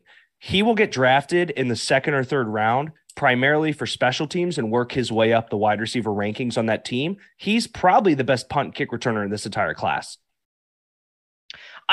I was trying to remember because I was reading Alex Kazora's practice notes during the Senior Bowl, and they just could not stop talking glowingly about him. Yep. About even in his one-on-one drills were excellent and stuff like that. He strikes me as a guy that I could see Bill Belichick drafting in the second round, probably just for the sake of his special teams usage and all that. So I would be intrigued to see how he does as well. What is his size? He's is he 5'9", 5'10", maybe? Yeah, 5'9" on his best day, I think. Okay. They have him. That's going to be the knock on him. They say he's 6 foot on Wikipedia. No way he's 6 foot. Ew. 6 foot 185 is what they say here. Wait till the measurements. Sidney Crosby's 6'2", for sure. Huh? Did not know Baker that. Mayfield is not 5'9". Yeah. Yeah. I don't think there's really any other wide receivers I'm geeked or in love with. There was one other name. I see Marvin Mims here. I like that call a lot, Josh, to be honest with you. I can't think of who it was. I think that's really all the receivers that I kind of care about right now, except the one guy too, also for Penn State, who was hurt a lot of the year and is a sleeper dark horse guy that might do something. Parker Washington. Okay. Yeah, kind of one of those big body type receivers and stuff that might good slot guy and all that might make some headway in the combine and stuff. I saw us taking it in one of the mocks. Yeah, I would say though, but like my point is like if he has a good combine, he might be a day 2 pick or something because like they'll look at because I guess teams will probably look at injury history and try to make that determination for that. But yeah, I think it's kind of fair to say that just this wide receiver class it's just subpar compared to some of the previous class. 3 to 4 starters. Yes, like guys, but like compared to previous years though, like this is like.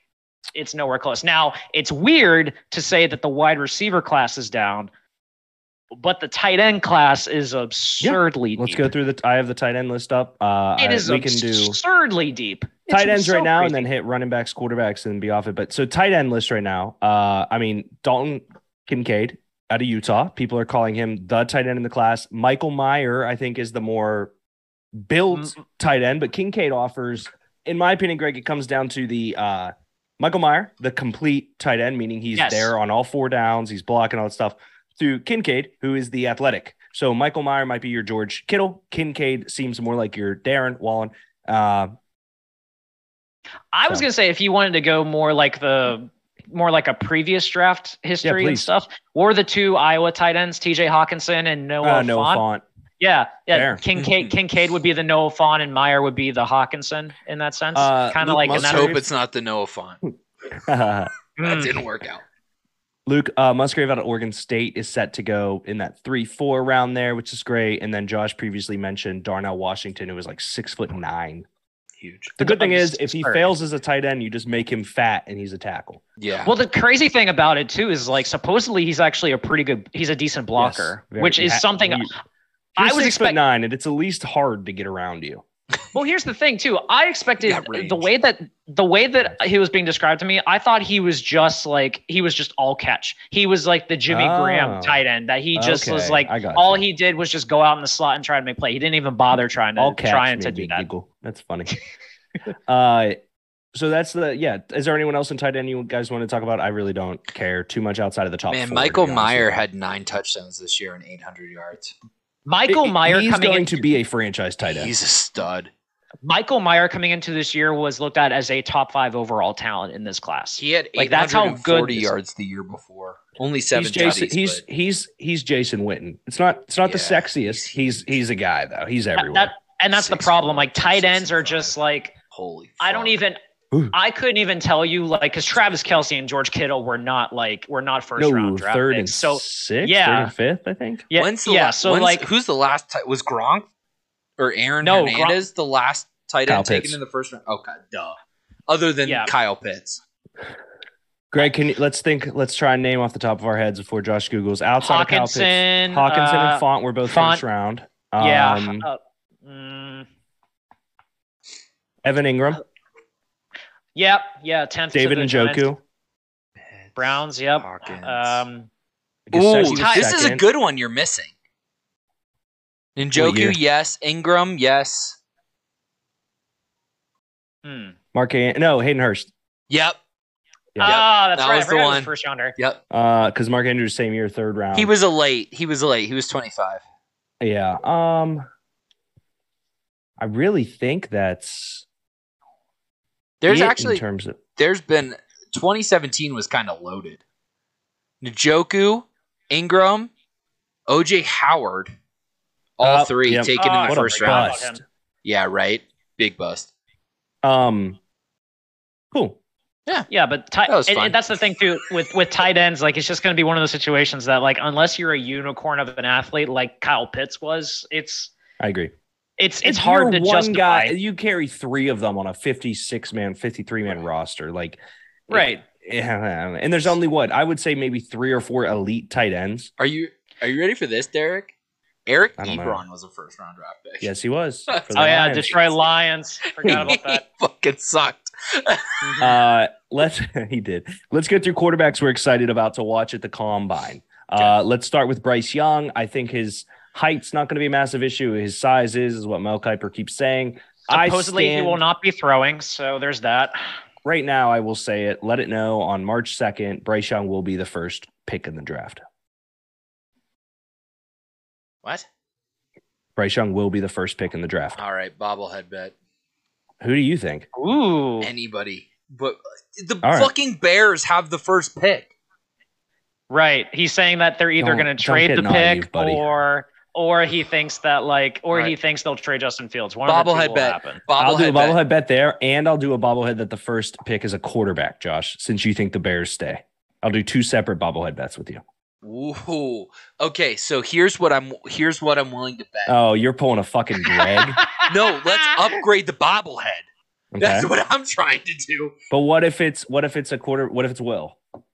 You know what I mean? Okay, whatever. I'm saying quarterback's not taken first overall. I'm saying quarterback is taken first overall. So that's the bobblehead bet. Well, so it's just quarterback then. It's not Bryce Young. Let's make it a big bobble, like either 2 bobbleheads or like a mega Funko or like that. So that either cool thing I sent you. It's either we each send each other a bobblehead. If it is a quarterback, but it's Will Levis. If it's a quarterback and Bryce Young, I get a big bobblehead. If it's not a quarterback, you get a big bobblehead. Okay, so Bryce Young not being taken first. We can clean this up afterwards. But here's what it is. If Bryce Young goes first, okay, I get a big bobblehead. If no quarterback goes first, you get a big bobblehead. Okay. If a quarterback goes first, that's not Bryce Young, we send each other bobbleheads. We send each other bobbleheads. Okay. Yeah. Yeah. Well, I don't think the Bears take a quarterback. I absolutely agree with you. So why? Okay. Anyway, he's giving the notion that they'll 0% chance that the Bears finish the draft having taken the number 1 overall pick.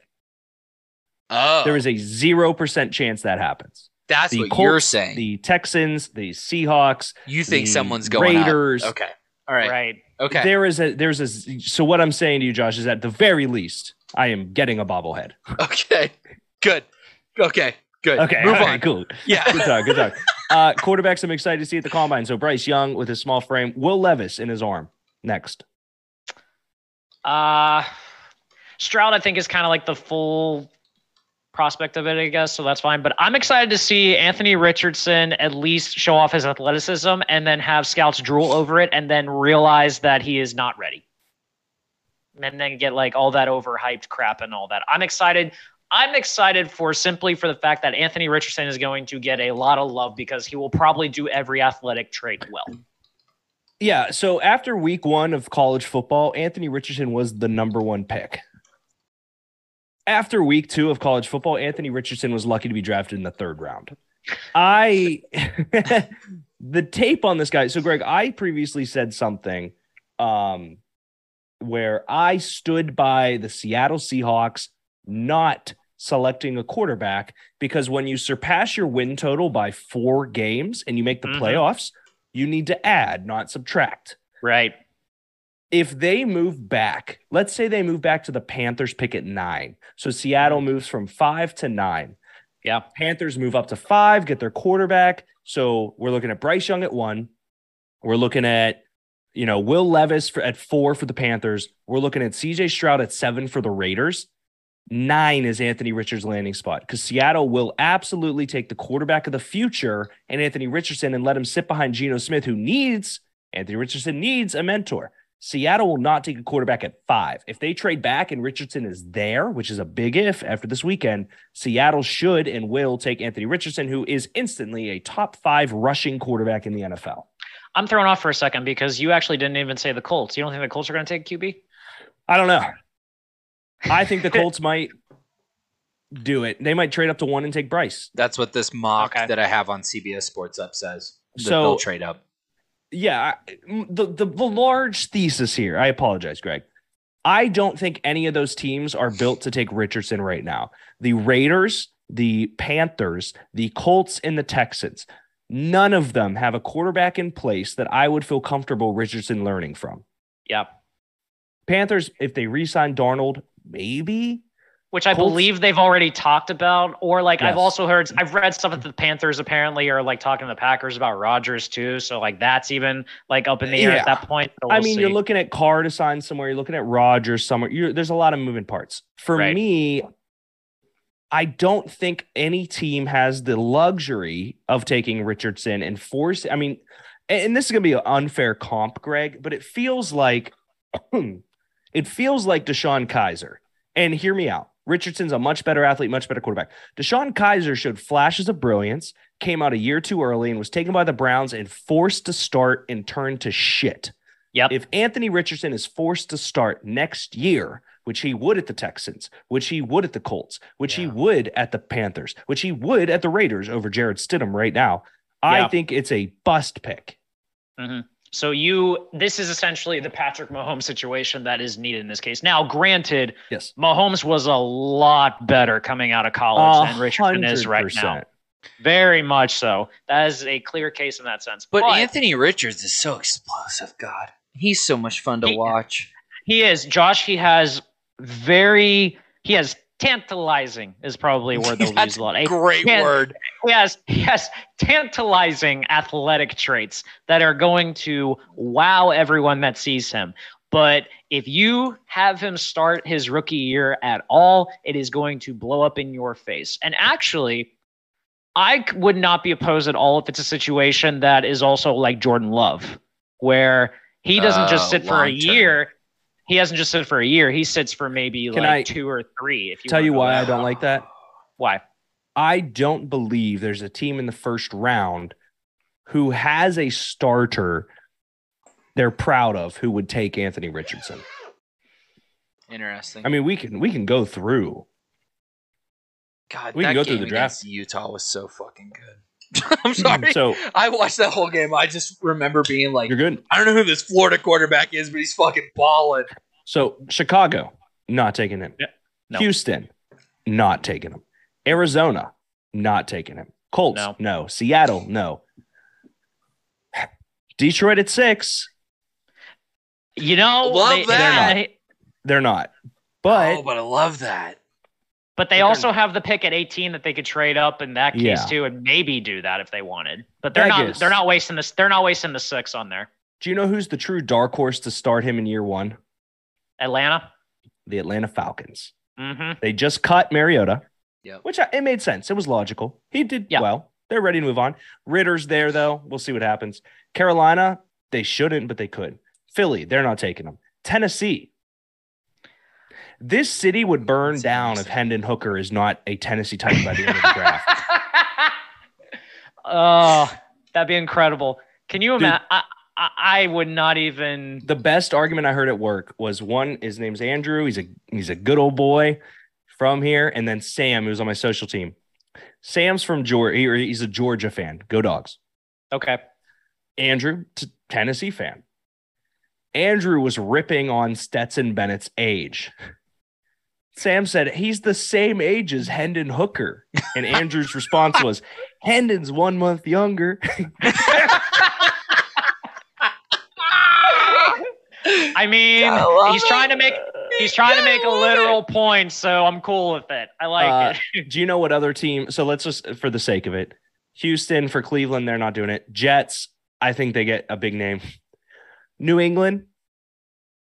I think Bill's gonna ride with Mac until the train falls off. Yeah. Green Bay, no. Washington, if he falls to the Commanders, that'd be something. That'd be something actually. Which he would have weapons that make him look better, maybe than he is. And we could all agree that Sam Howell's a fraud. So actually, you know what's scary? When I was watching the combine, go ahead. When I was watching the combine, they had Ron Rivera in the booth while they were doing defensive tackle training, and Ron Rivera said that they had a 2nd round grade on Sam Howell in their draft, and that they addressed their needs with their first 4 picks, saw him in the 5th round, and got excited. I think a lot of people had a high grade on. I genuinely believe Sam Howell had a high grade on a lot of boards. Mm-hmm. Since we spent a lot of time talking on that, let's touch. Where's Hendon Hooker go? So Hendon Hooker for me is a 2nd to 3rd round. Dre said he sneaks into the last pick of the 1st. I said, Dre, you're an idiot. Stop breathing oxygen. That's crazy. Yeah, has he even recovered from his ACL surgery yet? He's still going to be injured. He wouldn't be ready by the season. So Hendon Hooker is going to be a really nice backup for a team that's really good. I feel like he'd be more day 3 guy, honestly. Man. Right. We're talking about a 4-year starter. Mm-hmm. Man, not maybe. Yeah, 4-year. You are talking a 4-year starter. Ooh, okay. Deke. Does Hendon Hooker fit the Bill Parcells model for quarterbacks? Yeah. Does he? Four-year Oh, starter, okay. old as fuck, Mhm. big boy. College degree. The ratio is like He has thrown for over 1,000 yards in all 4 years he started. The last 2 years, he was over 2,000. He almost touched 3,000 yards last year. He surpassed 3,000 yards this year. Threw for 31 tutties in 2021 and 27 last year. Can I? And only 2 picks last year. I'm gonna blind read you a resume, Josh. Okay. And you tell me if you would rather have this guy the last 2 years of football or Love it. Hendon Hooker. Love it. Okay. So I'm going against Hendon Hooker. Got it. Yes. Okay, go. And before you do that real quick, these are the actual like rules for Bill Parcells quarterbacks, okay? Please. You have to be a 3-year starter, Okay. be a senior in college, Okay. graduate from college, Okay. start 30 games, Hendon checks all those. Yep. win 23 games. Yep. I don't know if he won 23, but okay. I think they did. Post a 2-to-1 touchdown to interception ratio Well past that. and complete at least 60% passes thrown. Yep. Okay, good. In fact, he So has he's never been below 60 in his starting career. So he's a Bill Parcells quarterback, though. Okay, great. So- What's the blind one? This is a. I'm gonna give you 2 Okay. because these are both combine quarterbacks. Okay. Currently or Currently, they're Okay, great. in this draft class. great. Lay it on me. 2021. This is QB1. 2021. Completions 185, attempts 287. Completion percentage 64.5. Yards 2,862. Touchdown interception 29-7. QB rating 176.7. 2022 for QB1. That's pretty fucking good. Okay, great. Okay, good. 310 completions on 454 attempts. Completion percentage 68.3. Yards 4,127. Stetson Touchdown Bennett. to interception 27-7. Stetson Bennett. Stetson Bennett. Yeah. The first year I was like, that was pretty good. Then the second year I was like, oh, it's fucking Stetson Bennett. Yeah. Stats for another quarterback in this class. Okay. 2021 for QB2. Yeah. Attempts 227, completions 145. Completion percentage 63.9. Yards 2,048. Touchdown interception 16-6. 2022. Attempts 419, completion 267 for a 63.7 completion percentage. Yards 3,698. Touchdown to interception 32-8 with a rating of 159.2. Would you rather have Hendon Hooker or QB2? Wow. Who's QB2? Max Duggan. Oh, shit. You know what? The 16 touchdown thing in the first year should have been the throwaway. Damn. You got me. It's You tough got me. because I also enjoy Hendon Hooker, Josh. And you know what? And this doesn't help because of the Stetson Bennett argument, but like SEC, It's tough. right? Dude, that makes Stetson Bennett look so good. It makes Stetson Bennett look so fucking nasty and I guess the difference is, right, like, Stetson Bennett's throwing to like legitimate future NFL George starting Pickens, receivers versus I was gonna say the defense is. Well, I was also other gonna end. say last year I don't think was Georgia's receiver group like even like that highly regarded like this past year. Like I know the they're tight just ends young. the tight ends are extraordinary, but the receivers I didn't think that anyone like Georgia was anyone hurt like all year. okay. I say we get to a game because we are already at 7:40 my time, 8:40 your time, 6:40 your time. God bless time zones. God bless it. Mm-hmm. Does that make us bilingual or something? Trilingual. Thank you. Yeah, I actually have the Pens game on in front of me. They're up 3-2, so that's nice too. Could you focus on the show for one episode in 6 years? I'm Always got trying. something on the TV. What? I'm watching our show to read comments. I can multitask. Thank you. Hello, very Tyler much. Wallenberg. All right. 3, 2, 1, and they're off. March Madness trivia is slow. Non-craft beer drafts kind of seems to. Oh, March Madness trivia is just charging ahead. Shout out, Bloodborne. Worthless my Pokemon, God. though, coming out of nowhere. I'm going to the bathroom. Figure it out. Wow. Worthless No way. Pokemon Wow. in the Steelers colors of all. Damn. Son of a bitch. That's fun. I like that one. Second was Guess That Logo. Kind of bummed because Guess That Logo was all NHL themed. So. Ah. That would have been good. That would have been good. Okay. Did you have all throwback logos and stuff, or were they like actually like newer ones? They were all current NHL teams. That's what I'll just say that. Fair. Yeah. I like it. Okay. Let me see who goes first here. That was fun. That was good. That was a good race. Worthless Pokemon came out of freaking nowhere. Okay. And they're off. Let's see. Go. 3, 2, 1. Now they're off. Man, I'm killing it. Oh, Deke. Actually, we all kind of have a horse in this race right now. Greg, you're kind of killing it in these pit colors up here, man. I'm loving that for you. I got the spirit. You got the spirit. Oh, I crushed it coming out of the bottom, out of nowhere. Let's see who finished second. What do we get? Greg finished his second. Derek is third. Okay. Nice. What are we doing? We're doing Worthless Pokemon. Oh. Yes. So this is original 150. Yes, original 150. Okay. Yes. I would also like, now we can take this or not. I don't think you can pick a first evolution. Ooh. So if it's a one evolution, right? Like a Tauros, fine. But if it's, you can't, like, you picking Weedle, like, I'm gonna punch you in the nuts. Like, if you're picking Caterpie, I'm gonna punch you in the nuts. No, okay. First, one thing: stop naming Pokemon. Okay. So, Yeah. Because we clearly haven't decided the rules of this yet. Sorry. Josh literally named 153 of the Pokemon that are in the 151. Or more to see, as the song. For goes. me,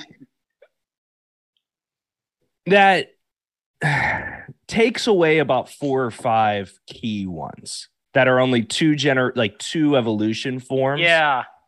Oh, the 2 evolution. Okay, let's say first evolution of 3. I'm okay with that. Okay, cool. Okay. All right. So if it's a 3 evolution, you can't select the first. I believe that's low-hanging fruit. I'm with you, Josh. It's very early. Yes. But 2 evolution ones, there's a lot. True. There's one in particular who should be 1-1. It is the one. Okay, all right. I'm first. I was waiting, Greg. Oh, Magic. Those. I know, right?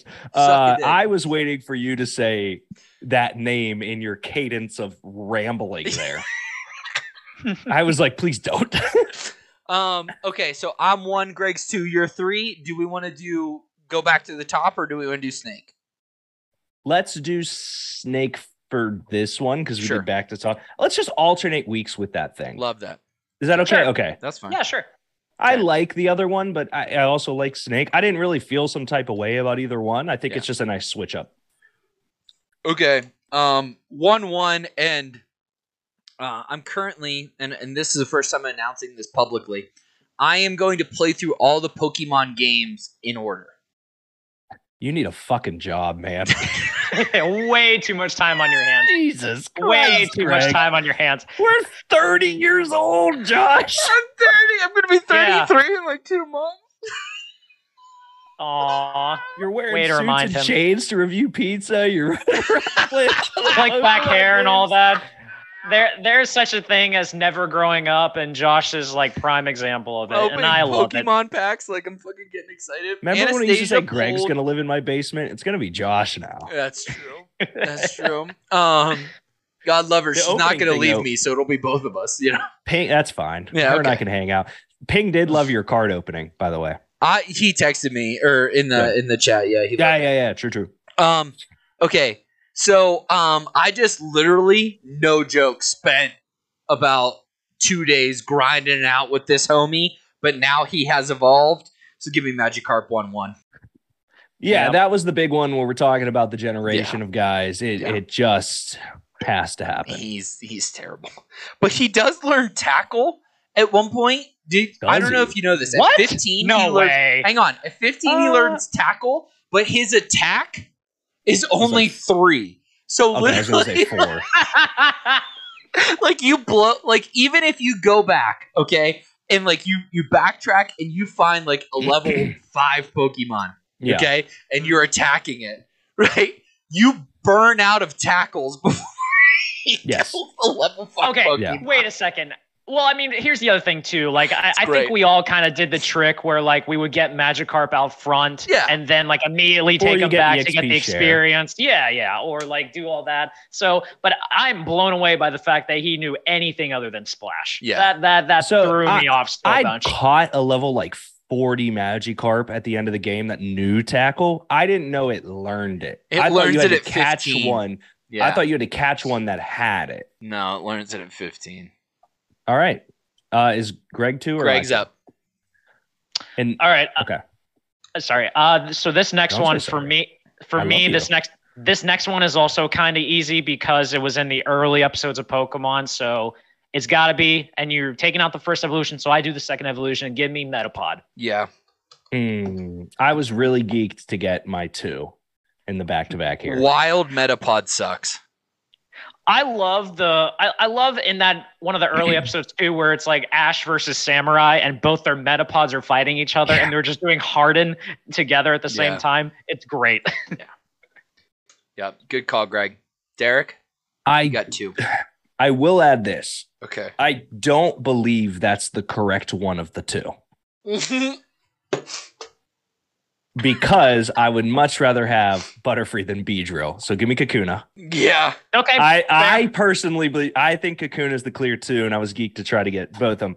Greg, is there a reason you picked a Metapod over Kakuna, or just because to me, Metapod's cool because Ash had him? Kakuna's just there. No, Metapod's cool. And yes, I would much rather have Butterfree. But when I think of like, in my head, when I'm thinking of worthless Pokemon, it's between one of those 2. So for me, one of them gives you a sick Pokemon and the other one's a bee. Yeah. And it evolves from Party Hat Worm. But that's not like the tiebreaker here. It's literally just which one is worthless, and that's the first one that came to my mind because I wanted Metapod. What's wrong with that? Yeah. Yeah, you would like the one that does Harden. James Harden. Yeah. What up, Ty? He just fucking the Sixers took a glancing blow there. Yeah, Ben Simmons sucks ass. Fuck you, Ben Simmons. All right, I'm up for my second. Yeah. I was for a half second there when Greg was talking. I was like, if I get Metapod and Kakuna, that'd be crazy. That would be fun. Yeah, give me Rattata. Yeah. Okay. For me, he's one of the early ones that like you need and you have. He is an HMTM slave. He gets cut and flash and dig and like he is useful in that situation, but as a raw Pokemon, that mouse is absolutely worthless. But it is one of the most fun games on Pokemon Stadium is Rattata Run. 100%. 100%. So is the Harden game with Kakuna and Metapod. Here's how I'll word it, Greg. I was pissed. I would restart the game if I wasn't Metapod. That's how much better Metapod is than Kakuna for me. Personally. I felt like the point broke the rocks better. I don't know. Yeah. Kakuna's just circle and just bang. The Metapod was like breaking rocks, man. What an irrational thought. What a wild concept. Yeah. It's a great game. All right, Greg, you're up. All right. So I want to make sure this one counts or not because technically he does have such a clear path to what counts and what doesn't. Yeah. Like, no. But here's the thing. No. Here, let me explain.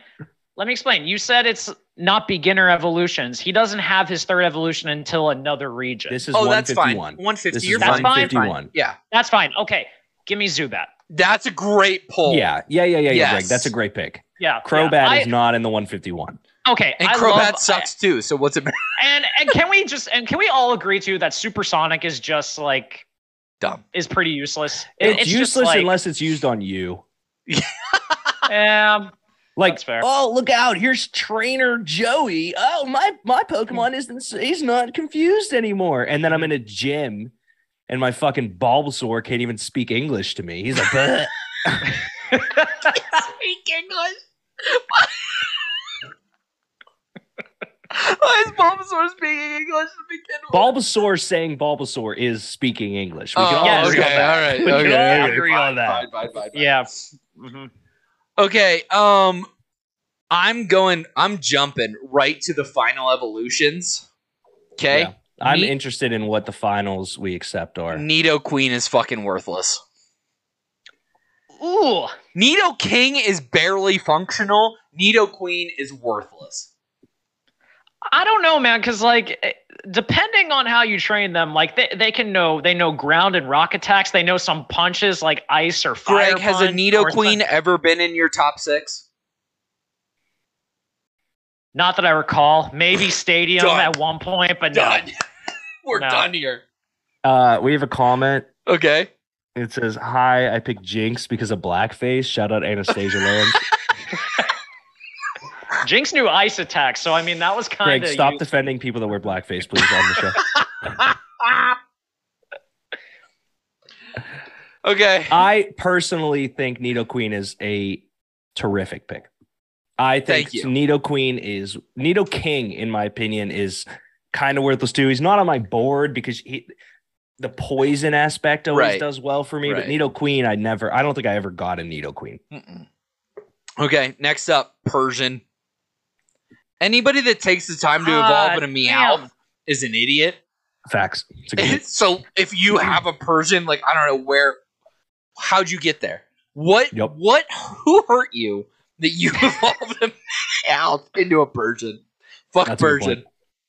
Greg, you're up. Any normal type is just like, what are we doing here? Yeah. I'm kind of bummed because I actually wanted to take... I was going to take Meowth, but now I'm kind of like, you already took Persian. So that's kind of like... I don't really know if I want to do that now. So I'm going to go a different route. I've never used one in like an attack mode or anything like that. So give me Chansey. Yes. Really? Yes. Yeah, Chansey's worthless. Oh, wow. I like... Don't get me wrong, like as in terms of like someone who's like, you know, in the Pokemon Center and stuff, like, and is nursing Pokemon back to health. Cool. That's my argument. That's my argument. But in terms of battle, no, I get it. But like in terms of battle, I don't see the word battle in this draft, Greg. We didn't clarify show versus. I see worthless Pokemon. Anything. Yeah. I mean, Chansey's literally bringing Pokemon back to life. Greg, do you hate doctors and nurses? Also, Chansey? No, my mom's a nurse. So you hate your mom? Hey. Chansey's a holographic card. The one you pulled, yeah, that's true. It was. Aren't they? Chansey's holographic. Huh. Persian's not holographic. Nidoqueen isn't. Nidoking is. Just saying.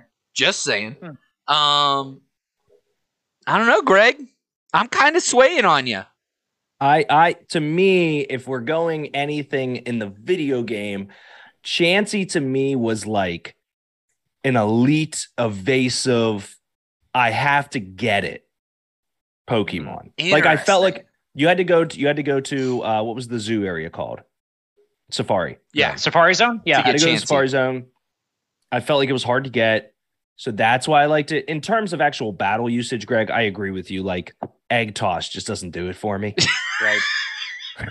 Like, she goes. Didn't get the job done. Yeah. I mean, if it was Egg Bomb, maybe, but not Egg Toss. Also, shout out to Atlanta because I think Teddy Perkins proves that Atlanta is in the Pokemon world because that ostrich egg is a Chansey egg. Yeah. Shout out Teddy Perkins. All right, I'm up for 2, right? Yeah. Yep. All right.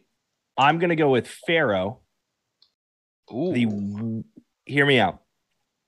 The realm of birds in this first generation, kind of cool.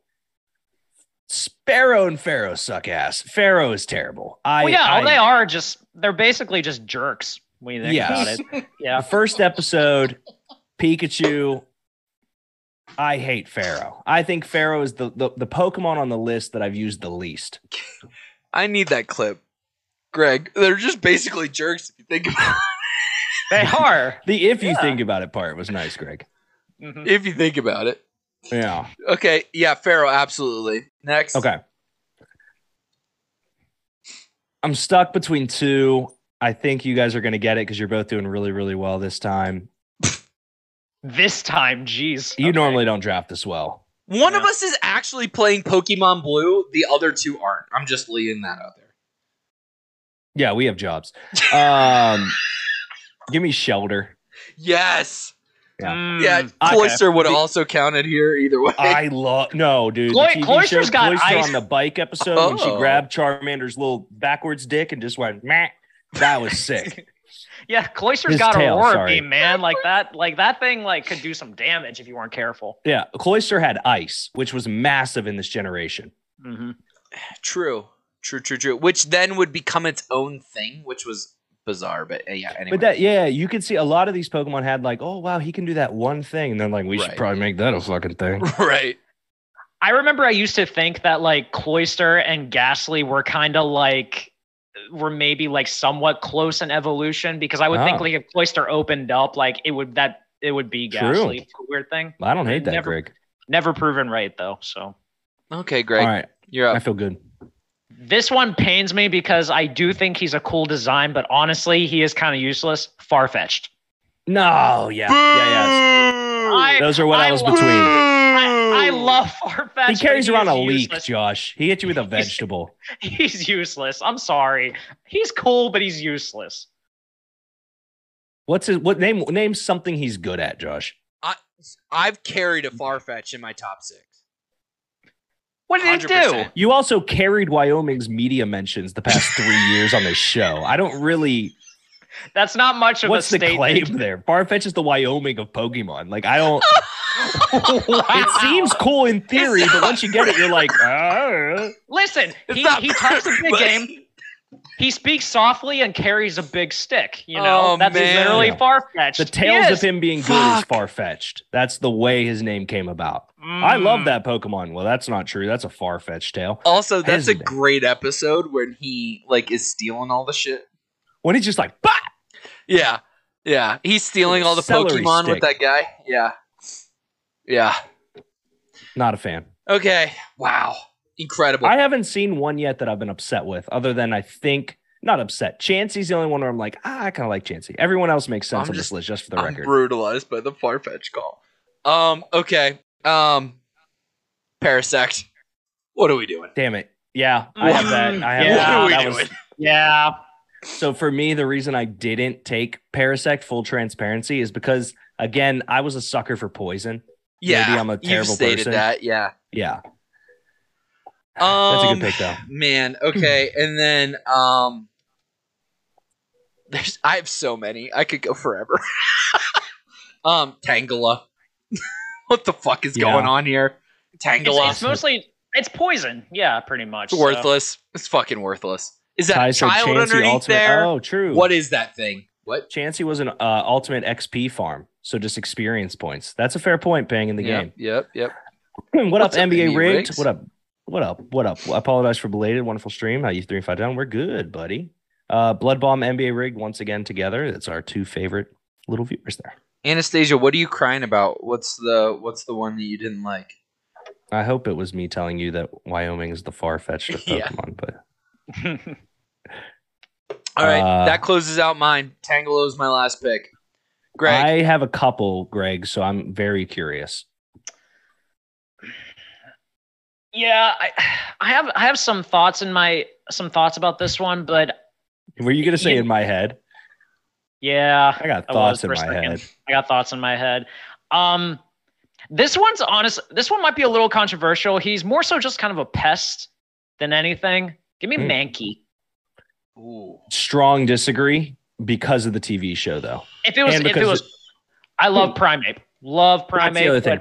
I will suck it up to get a Primeape. I will suck it up, but I don't hate you. Yeah, Mankey's just kind of a pest. Like the only thing that he did, he stole Ash's hat. You know, that's it.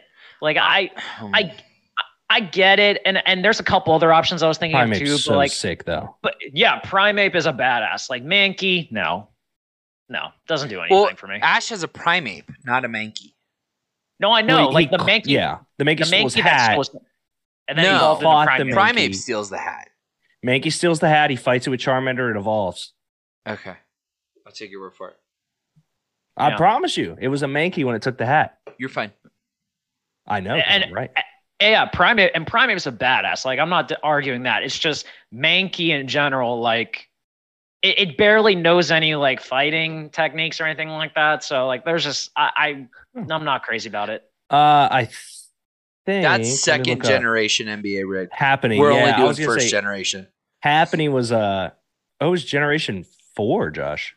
Oh, well, yeah, shit. Way later. Sorry, I just Googled it. I had no idea when it happened. I think you're thinking of Chansey. Or not Chansey. Who was the egg? Togepi. But Togepi is second generation. She's not first. Yeah. Yeah. Agreed. Okay, I'm up for my last one here. I don't want to break it. Give me... There's like some that are kind of cool that I hate.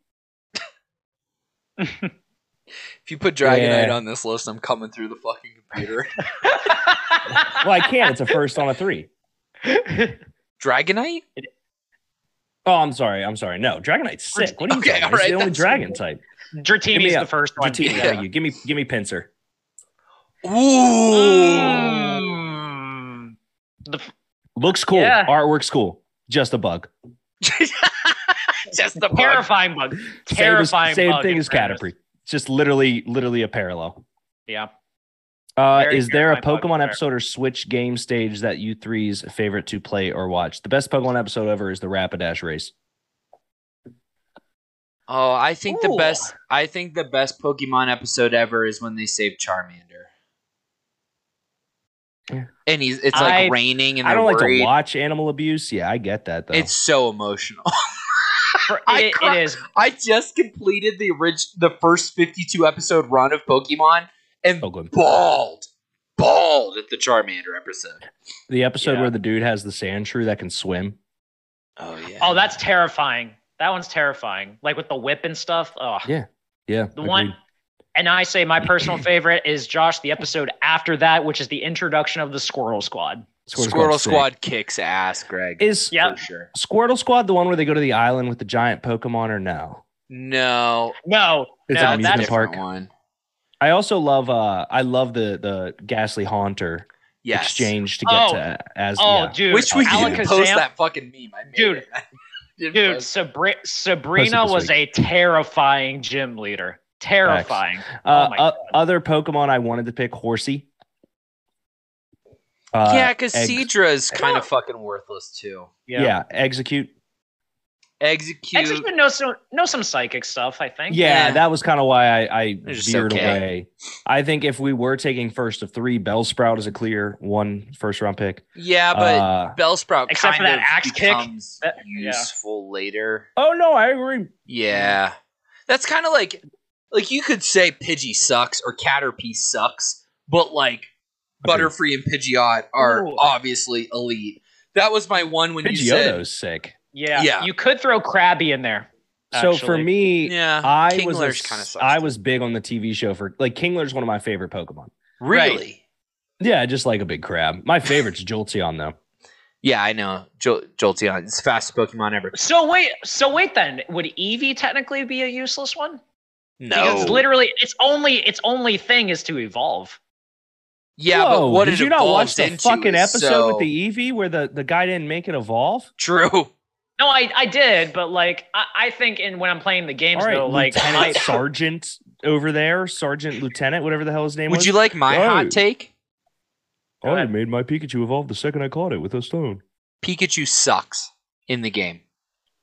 Disagree, because the original ones, it takes so long to get him at the original jump.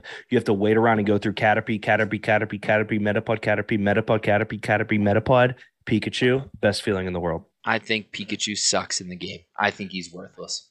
So here's the other twist on that, though. He's really the first electric type till the floating balls with magnets.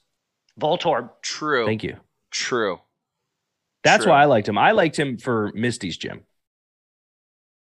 I always take Bulbasaur as my starter, so I never have a problem with the first 2 gyms. Weak sauce. Weak Beta. Sauce. Bulbasaur doesn't evolve because he's proud to be a Bulbasaur. Fuck you. You don't even fucking get it. You're such a Greg's fucking the one that said simp. Eevee's just here to evolve. Fucking pure raced Greg over That here. is not wrong. This has been another wonderful episode of 2 vs. Deep. Blood Bomb, NBA Rigged, Ping Anastasia for her blackface comment. That was very funny. We appreciate all you guys. This was a great episode. Greg, do you have anything else you want to say? Thank you, NBA. Nah, I'm good. Cool. Josh? We need to do like a clip to get people to listen to the show on podcast. Because Hey, like guys. that ain't happening. You mean we're not getting podcast listeners? No, Or? that's yeah. I Hey, do did too. you I miss enjoy the it. show? Make sure you Well- check us out on Spotify, Apple Podcasts, That wherever was you bad. get your podcasts, or YouTube. You did promise Blood Bomb Premier League talk. Oh shit! Hey, Manchester United's good again. And Liverpool sucks again. That was My Prem team- talk. My team's about to get relegated. That's Prem talk. Hey, did you miss the show and want to hear it? Check out our podcast on Spotify. Or Apple Music, or wherever you get your favorite Well, hold on. podcast. Or on Hold our on. Anchor Greg. website. Yeah, does Anchor distribute every? Where are we, Josh? Just Before Apple Greg Podcasts and Spotify. Okay, so Greg says wherever you get your podcasts. We're not on If you get yours from a microwave, we're not there. We're not there. Greg beat us in the FA Cup. Yeah, if you want to hear a podcast, look at us. Hey, we talk on the internet. Greg shows his penis. On the podcast Sometimes. only, On the Greg. podcast shows his only, penis. yeah. On the podcast only. Only audio. On the Greg podcast shows only. his penis. On the podcast. That's That'll it. do Greg's it. penis. Listen to the podcast. That'll get him. All right. Thank you guys very much. We'll see you next week.